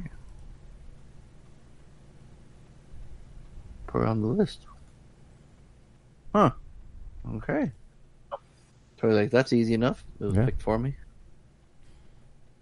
It's right up my alley. It's AI, it's robots. It's like a fuck with everybody. There's just so many content on fucking Netflix. It's like yeah. New Black Mirror started. Like, oh, that's right. Too much. All right. Okay. All right. Fonzo has the extra credit. Yeah, I got the extra credit. I got two. I'm either going The Shining or Beetlejuice. What do you got? I feel like we've seen Beetlejuice recently. I feel like we saw The Shining recently. Let them fight. Go back. Go search them. Whichever one. I typed in The Shining and it didn't pop up on fucking. The Shining isn't showing up. That's what I'm saying. That's weird because I remember us talking about it.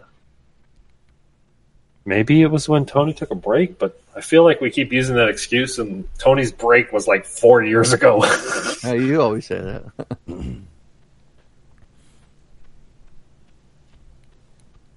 Yeah, I'm down for The Shining, especially since they're doing a remake, or not a remake, a sequel.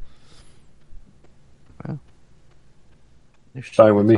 Talked about it in Ready Player One. Yeah, that's exactly. Oh, Yeah. I was thinking that too. Okay, cool. Right on.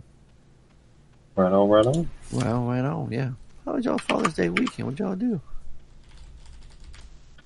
I'll go first real quick. I had a really nice motorcycle ride. Finally got on the dirt again. It's been months and months and months since I rode dirt. So, I took my bike out to Lake Siskiyou, and then when I was done with my ride, I stayed there, and Chris and Mazzy met me out there, and we went kayaking, and my shoulders are all blown out because I rode hard in the dirt, and then I kayaked. We were in the kayak for, I don't know, a couple hours, so the shoulders are all sore, which is good. I don't need to do shoulders this week at the gym, Yeah. Really nice. The kayaks we have work out pretty well. They were cheap, and they work out, and it was just an amazing day at the lake. I didn't take any pictures, but weather was amazing. Water was amazing. We've never boated on that lake before because they have a speed limit of 5 miles an hour, so which you can practically get in a kayak. But when you're on the water, you see everything differently. Your perspective is different. So the mountain looks different, and there's a big bridge, and that looks cool, even though I hate the goddamn thing. And so it's cool being on the lake when we're so used to riding our bikes around it or hiking around it or something like that. So that was cool. So had a really nice day at the lake, and then we came home and we cooked ribeyes. And Art came up with some weird shit where you fucking boil the steak. I don't know. It's sous vide. I've talked about sous vide before. Oh, really? I don't remember you talking about this. Tell me more. Sous vide. I haven't talked to you guys about it? I don't think so. Fonzo? I swear I talked about it. We cooked for my dad sous vide. We went over there and cooked him some steak when we first bought it. They bought it for me for my birthday. No, you never talked about this? You talked about it to your girlfriend and your turtles or some shit, but not us. All right. Sous vide is a water circulating device that keeps it at a very particular temperature. So when you cook meat in it, you put the meat inside of a plastic bag and you vacuum seal it so that the temperature from the water gets transferred to the meat. You don't put the beef in the water. You don't put it in the water because that would leach out all the goodness. All the yumminess. Exactly. So you put it in a vacuum sealed bag first, and then the water circulator maintains an exact temperature, so you can't overcook the meat. Well, you can, but it takes a lot of effort. Like, you can leave it in there for 4 hours, and the meat is just nice and tender. Oh, that's fucking awesome. Yeah, and so you cook it at 135. You got a nice medium rare steak, and the best part is that it's cooked all the way through, so from edge to edge, right? So normally when you cook things on a grill or on a skillet or whatever, a little raw on the outside. Exactly. You get a little mediumness, wellness done on the edges, and then you get a nice in the middle. You get a smaller band of pink in the middle. No, with a sous vide. That's the tri-tip thing. That's the tri-tip. But still, it takes some skill to get that minimized, right? Yeah, sous vide, the whole thing is cooked perfectly. When it comes out, it just looks a little gray because it doesn't have the sear. So then you just throw it on a grill, throw it on a pan, or get like a Searsall or a flamethrower or whatever you want, and you sear it. Flamethrower, yo. It's amazing. Motherfucker's an ice cream, yo. Yeah, you give it a little sear. It gets that nice Maillard reaction. You get the caramelized crust, and it's like, it's awesome. I love it. I love the idea. When he was like, you boil it, I was like, what the fuck? I don't fucking boil Art just doesn't know how to speak English. So no, he does. Well, it's fucking dirty Mexican, so. But yeah, no, sous vide is awesome. I'm glad he got it because you'll enjoy steak. It's amazing. it's a new way of cooking, and I won't go back. I cooked a bunch of eggs in it, and they're perfect. Like the soft like hard-boiled eggs? No, soft-boiled eggs. Oh, it's hard to cook soft-boiled eggs to get the. No, you're absolutely right. It's tough. Yeah. So yeah, it's got a lot of uses. There's a YouTube channel called Sous Vide Everything. Love that guy. He puts out good quality content. Love watching it. Yeah, and you can learn a lot about different ways of sous vide and how to prepare it. Pornhub channel, Tony. What's that? Do you have a Pornhub channel? I don't know. I'll have to check. That sounds like sounds like a good time too. There you go, Kicks. You sous vide your meat, and you can sous vide your meat. Sous vide your meat. Yeah. Oh shit. So we came home, cooked some steaks and shrimp. The shrimp was actually for Mazzy, although I got in on it too, which was delicious. Although I overcooked the shrimp. I never barbecued shrimp before. I don't fucking know. So I overcooked the shrimp. It was all kind of like chewy. Although Chris and Mazzy were like, "Oh no, it's great, Dad. We love it." And it was fucking overcooked. The steak was good though. I didn't overcook the steak too bad. Nice. And then just fucking polishing off the whiskey. Nice. Chris brought home some Maker's Mark yesterday. So yeah, I saw that. That's good. Yeah. I'll go because Fonzo probably has the better story to end with. Let's see. Let me look at my calendar. Oh yeah, we had friends over Friday night. One of our friends in the friend group got a girlfriend, so we finally met her. It was cool. We played some Jack Party TV. So he said Jack, yo. Come on, Fonzo. You were like hitting all these out the park a minute ago, and now you're falling asleep or some shit. Sorry, man. Fuck, I forget the name. It's Murder Party, and there's some other group game that we play. But it was cool. So I just had friends. Pretty chill. Nothing too crazy. Saturday, nothing crazy either. Hit the farmer's market. Got some. Had our panda. Blah blah blah. And then today, for Father's Day, we went to the gym. Then took my dad to the Brazilian steakhouse place. We didn't. It was all on everyone else. Like my sister's like, "Oh, we're gonna take him here," and I'm like, "Really? That place? Yes, that place was amazing." So, unfortunately for my dad, he didn't prepare by starving himself for a week so that he could have enough space in his body to put all the meat. And he didn't have as much as he didn't take full advantage of the buffet. That's all I can say. Yeah, I mean, he enjoyed it. It was good, but he got to a point where like he couldn't eat anymore.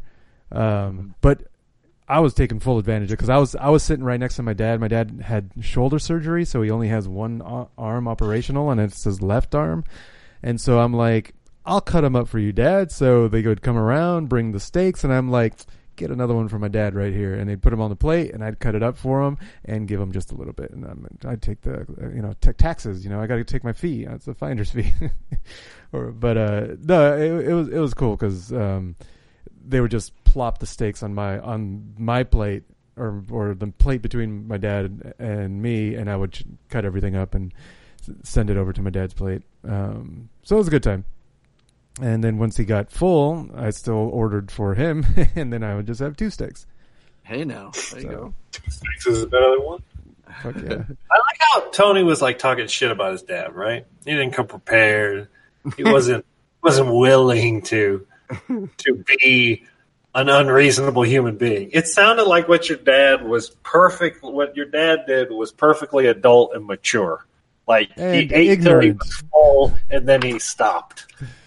That's just ignorance. He didn't know. Oh, shit. It's like he was a total bitch out. He didn't eat enough. Oh, shit. Yeah, well, it's when they hadn't done it before, and so they sat down and they were ready to like for the server to take their order, and we're like, no, let's go get some plates and let's start getting some meat. They're like, what? And so then we show them the salad area. It's like, okay, here's where you get the salad and blah blah blah, and then you go to your plate. You turn the marker over so that they could come drop meat on your plates, and they all grab a bunch of salad on their plates. We're like, my lady and I just look at each other like amateurs. You don't get a lot of salad. You don't fill up with greens. You know, you get a little bit of the salad stuff to cleanse your palate between different cuts of meat or different, types of meat. So you got the beef coming in, and then like you got some chicken or some pork. They're like, you know what? Let me have a little bit of shrimp and some salad to cleanse my palate, and now you're ready for some pork. Like that's Is there a rule though at buffet though? Like I thought it's just. Well, I mean, just don't sit there go for it. What's that? So I thought a buffet, just go for it. Just yes, like, that's normal buffet style. But the meat, they come around and they serve it to you. Oh, gotcha. So the Brazilian, the Brazilian steakhouse. There's these guys, gauchos, I think they call them, and they just have meats on skewers, and then they come to you and. Like, would you like some of this meat? And you say yes or no, and then they cut off a slice for you and put it on your plate. And there's those guys walking around. They do have it kind of organized to where if you're a fresh table that just sat down, they will send most of the meat over to your table. And then they'll do that for like maybe 20, 30 minutes, and then you don't see anybody anymore. Like the meat doesn't come over. And if you still want more meat, you kind of have to ask for it. So you get your servers like, hey, can I get some of the filet mignon wrapped in bacon? Oh, sure, yeah, we'll get that sent over. But it doesn't come right away because the guy is over across the restaurant serving some other table that just sat down. So there's a little strategy to it if you want to get all the meats that you actually want. And that's what you do. Like that's what we've done. We now we know which meats we want. We like no, fuck off with the Parmesan chicken. Fuck off with the pork this and pork that. No, give me the top sirloin. Give me the bottom sirloin. Get that weak ass shit out of here. I want the flank steak. Give me the top sirloin. Give me the picanha. The bottom sirloin. You see the guy walking in the restaurant with a big tray, and then Tony just knocks it open. He's like, nope, it's not in it. It's not right. Nope. So that was a good time. You call it Brazilian steakhouse. There's no name. That's what its name is. The one we went to is called Texas de Brazil. It's the one near, or where Dave and Buster's is, right across, or right next to it. Okay. Yeah, over in Carlsbad, at the Carlsbad Mall. Oh, okay, yeah. Okay. Yeah.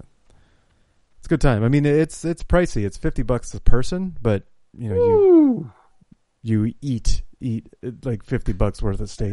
If you play, if you can like fast for 24 hours or some shit, and then right. You go So in there. you fast for 24 hours, and then like 4 hours before you go in, you eat a little bit just to get your stomach juices warmed up, and like it starts getting pliable. Fucking science. Yeah. Fucking all scientific with it. Yeah, because you don't want to like your stomach will go into shock if you try to shove that much meat in it without it being prepared. You got to lube it up a little bit. You got to. Hey, Mike, Tony, what's your go-to food after a long fast? Bone broth. Well, like define like 24 hours. Oh, eggs and bacon and sausage. Yeah, that's exactly what I do. Eggs. I just eat breakfast. Yep. Oh, yeah, eggs and bacon are great after fast. Bricks. I just go down for breakfast. I just have like a huge breakfast burrito. I do like 4 scrambled eggs, some lunch meat scribbled in there, some cheese, some sour cream, some salsa. Just like the whole, just gigantic. I never have a problem with my stomach. Right. It never hurts. Mm-hmm. Oh, yeah, 24-hour fast is not that big of a deal. Yeah. I haven't done anything longer than that, so.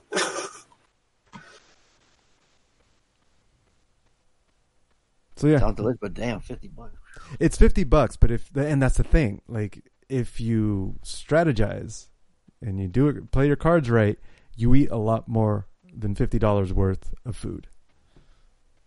So, well, compared to if you went to a restaurant, it's like today. It's like Chris came home from a Winco yesterday, right?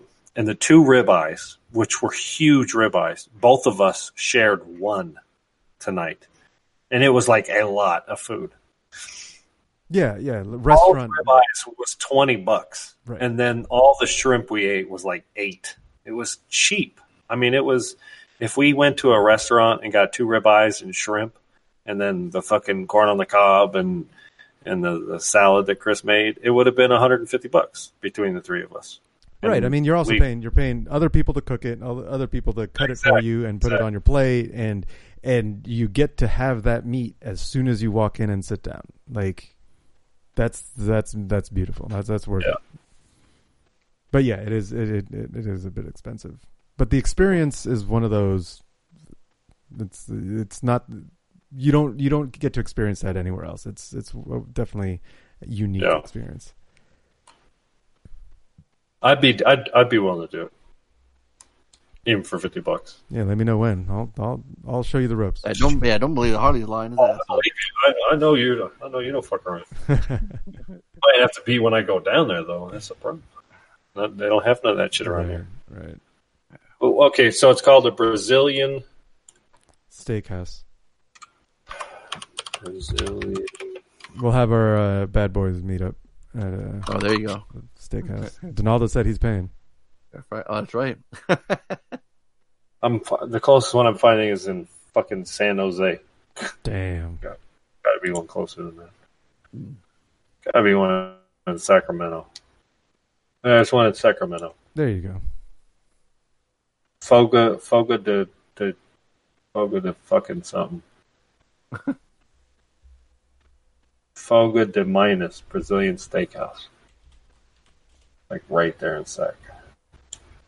I wonder if there's one up in Southern Oregon.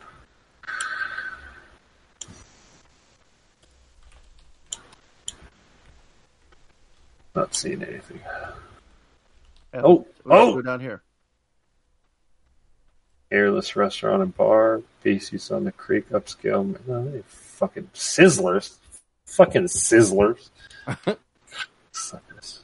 Fucking me. Origin Roadhouse, Grill Casual Steakhouse.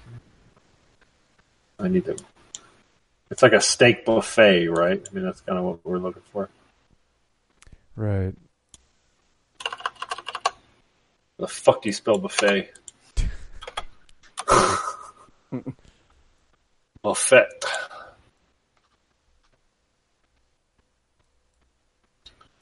Yeah, they got them in the Bay Area. Fonzo. Yes. You do. Let's see. It started. We started on Saturday. I took, like I said, my dad and crew to see John Wick 3, and then on today we went to. So there was this. I like scary movies experience. It's like a building somewhere in Los Angeles that was taken over. It's like an art exhibit. You can take pictures of like 4 different movies. They had The Shining displayed, Nightmare on Elm Street, Lost Boys, and Beetlejuice. And I see all of my friends go to it, so I wanted to check it out. And originally today was its last day. It was going to be open, but they extended it. So I'm like, oh, what a better day to go than on Father's Day. Then I'll take crew with me, because I kept asking if he can go.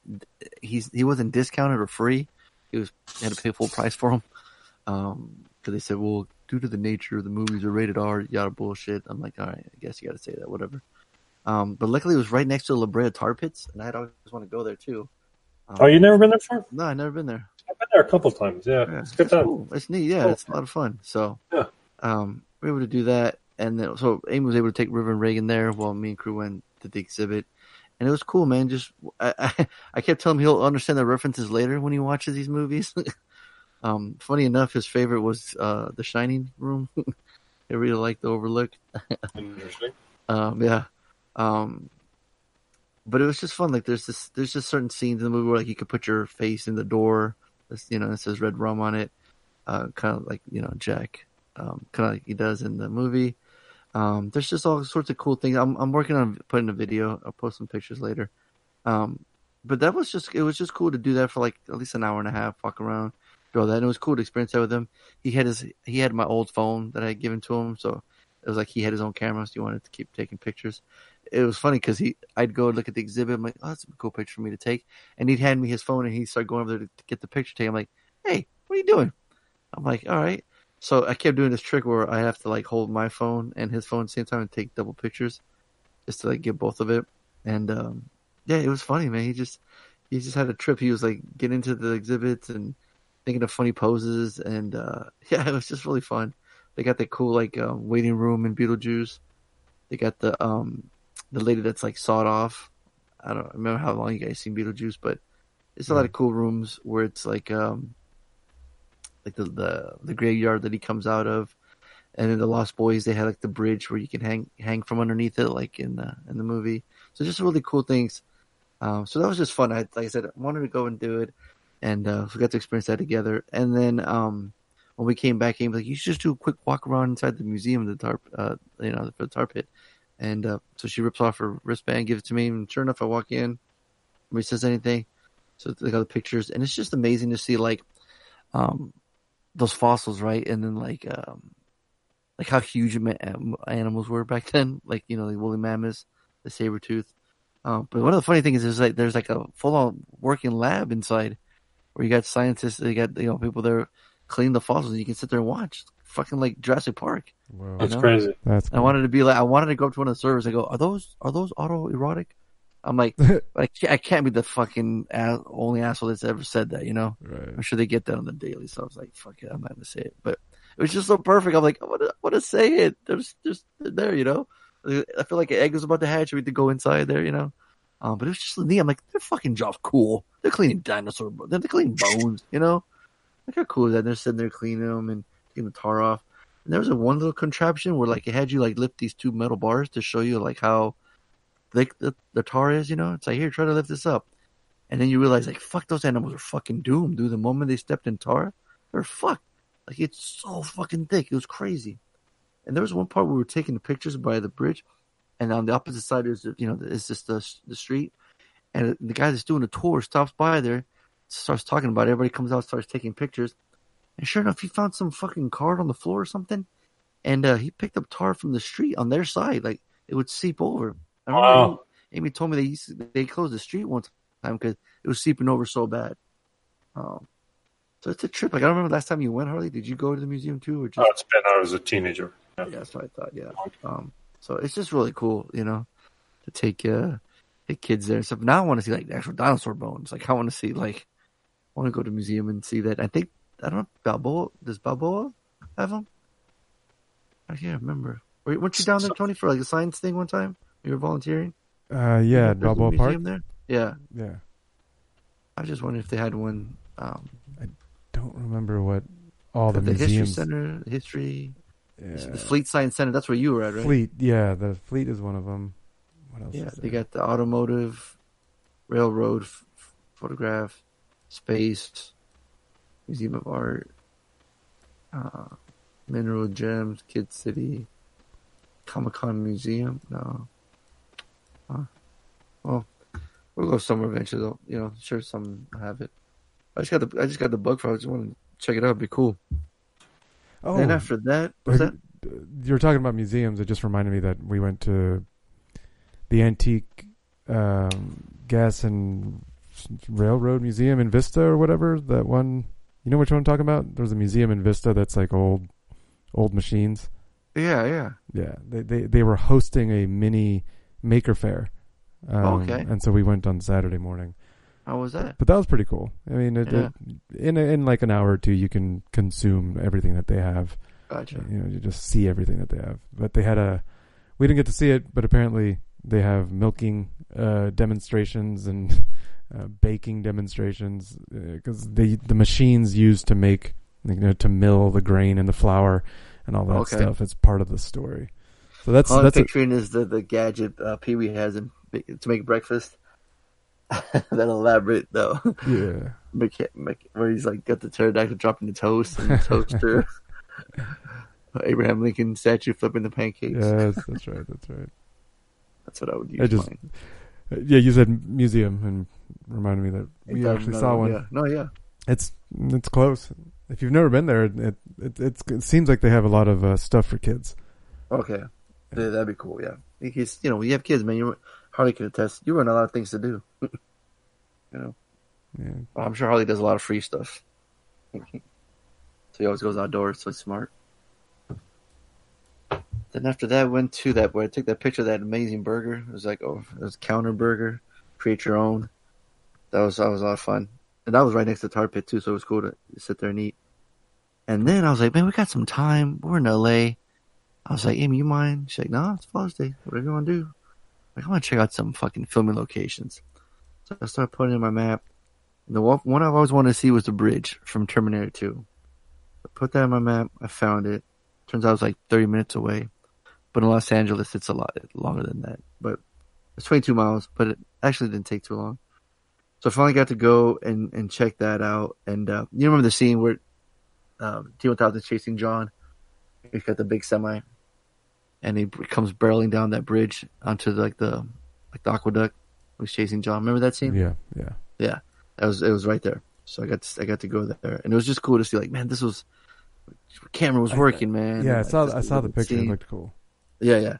So that was really neat. And then I'm like, well, we still got a little more time. Let me just type in one more address, see if I can find it. And I wanted to see if we can I wanted to see John Connor's house. And it said it was like 13 minutes away. I'm like, fuck, it's perfect. It's right next to each other. I'm like, the filming locations, when they were scouting for locations, they must have like just drove around the neighborhood and found them. So like 13 miles away, drove over there, and I'm like, oh, this is gonna be weird because this isn't somebody's house, you know, cars in the driveway. I was standing there taking pictures of like somebody's house. And then this lady starts walking her dog, and I'm recording everything, and I had to stop and look. I'm like, oh, this lady's gonna say something, right? It turns out she's the neighbor, you know. We hear you, Harley. You're back. I'm sorry. Sorry for interrupting. My shit's all fucked up here. Oh, no worries. I was just telling. I was literally saying to you, but you weren't hearing me. It's reasonable that the filming locations were going to be close by, you know. And then you were like, "It's awesome that the filming locations were close by." Yeah, that's funny. Yeah, because I think when they're scouting, looking for them, like they stayed in the same area. Yeah, it's totally reasonable. But it's just funny. Like the kids are all looking at me, and Amy's just kind of like, "Oh, I can't look. It's just so she's like, it's so cringy." Showed up the lady like next door. She's like with her dog. We're making up the story. Like she's probably like, "There's another crazy man outside the house again." Yeah, like somebody lives in that house. Yeah, right. Yeah, she's probably like, "Nobody told me when I bought these houses they would have random kids coming out and taking pictures of the house." You know, I don't know if she sounded like that. That's a picture in my head, but it was just cool to see. Like when Harley quoted it, that's exactly what I was saying. I was telling the kids, I'm quoting it. And I wanted to show them the movie on my phone while I was going there because I'm like, they're probably like, "What the fuck, Dad? It's just a random house." It's like, you don't understand. It's like, this is came to see. This is the this is the foster parents of John Connor. This is Todd and Janelle right here. That's where they live. And I want to know, was the inside house used for the? It could have been. Who knows? I don't know if it was like in the studio or if it was actually used inside. You know, but I'm like, right there, John Connor's with his friend. He's working on his bike. And his stepmom wants him to go and clean his room, and he won't. He gets pissed, so she asks Todd to do it. And he just starts turning up his bike. He's like, "She ain't my mother, Todd." He gets all mad. I'm like, then he gets in his bike, drives away. He's about to go to the bank, get some money, and go to the arcade, you know. But I like, you know how many times I've seen that movie? You know, and you could be Minds playing in the background. And I can just picture him riding his bike, going off on that street. I'm like, it was just super nerdy and geeky for me to like experience that because I fucking love that movie. And just to be at that bridge and that scene, still a cool bucket list out of my locations I wanted to check out. So, but when I look at the door, I'm like, I can see like Todd standing there, you know.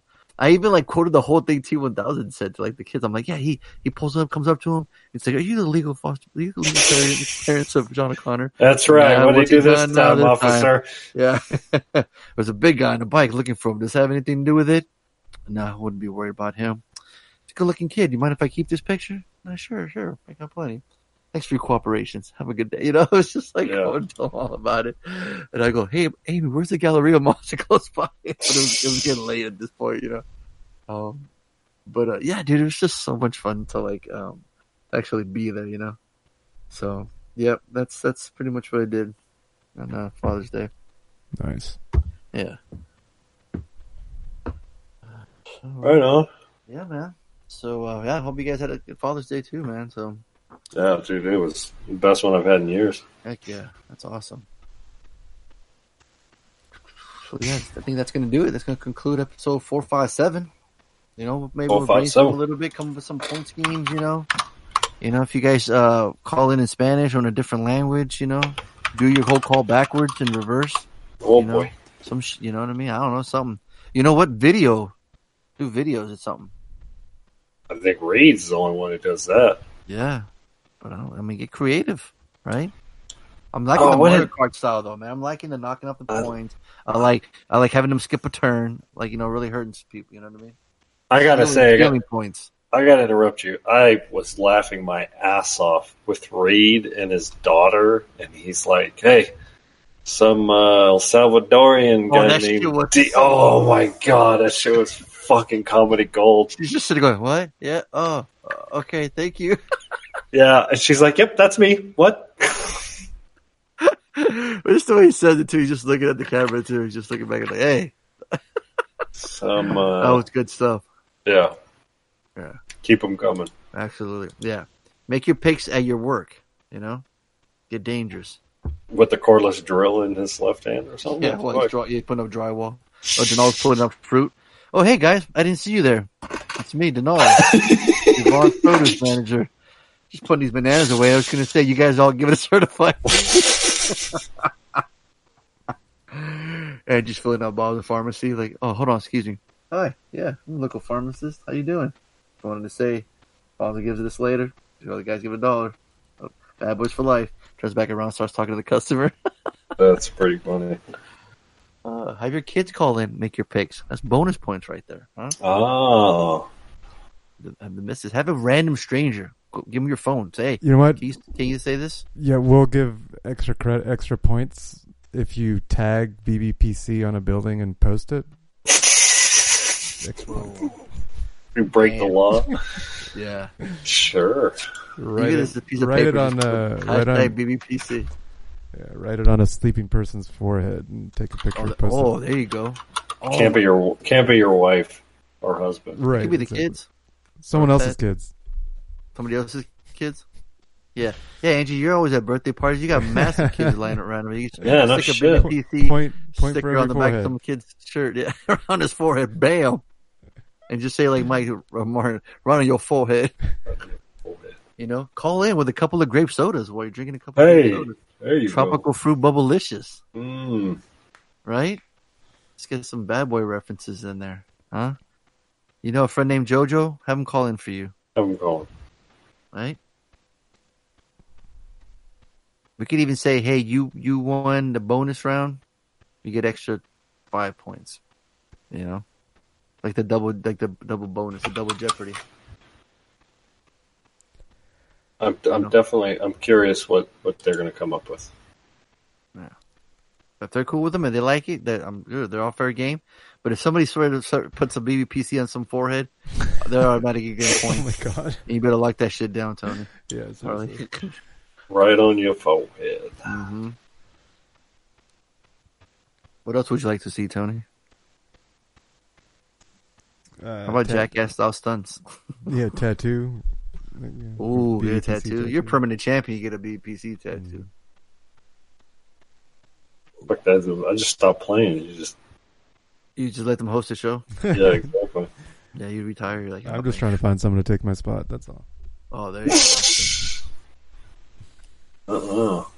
You bad boys for life. It's for life, Tony. Oh, it's a sentence. Got it. It's not a sentence. It's a way of life. I was just gonna say. So yeah, man, just look at the movie. What are they eating? What are they playing with? Call in. Dress up as Mike, Marcus. I don't care. Get Joy pants. Anything. Get creative. Write BBPC on the lawn when Reed's drywalling. Write that shit on there. Then all the right BBPC out of pineapples or some shit. I don't know. Fucking get a lawnmower and mow BBPC in your little grass. There you go. So that'll get you bonus points, right? Fucking A. See. Because shaving in your hair. Oh, there you go. Right? Yeah. 10 points right there. Automatic. Your hair grow back. You know, still good. Damn. See? There you go, man. You got some ideas. All right. Y'all got ideas? Hit us up in the messenger. Let us know. Yep. You guys like this idea? If not, you want to scrap it? Then Fuck y'all off. better step your game up. Score some more points. Oh, man. Well, I'm going to say that was BPC. We randomly rant all things movies. 11:48. Still Father's Day. Night. So, yeah. Keep on hold tight. There you go. How about your boy Final say we ride together? Harley, we die together. MCP, Bad Boys for Life.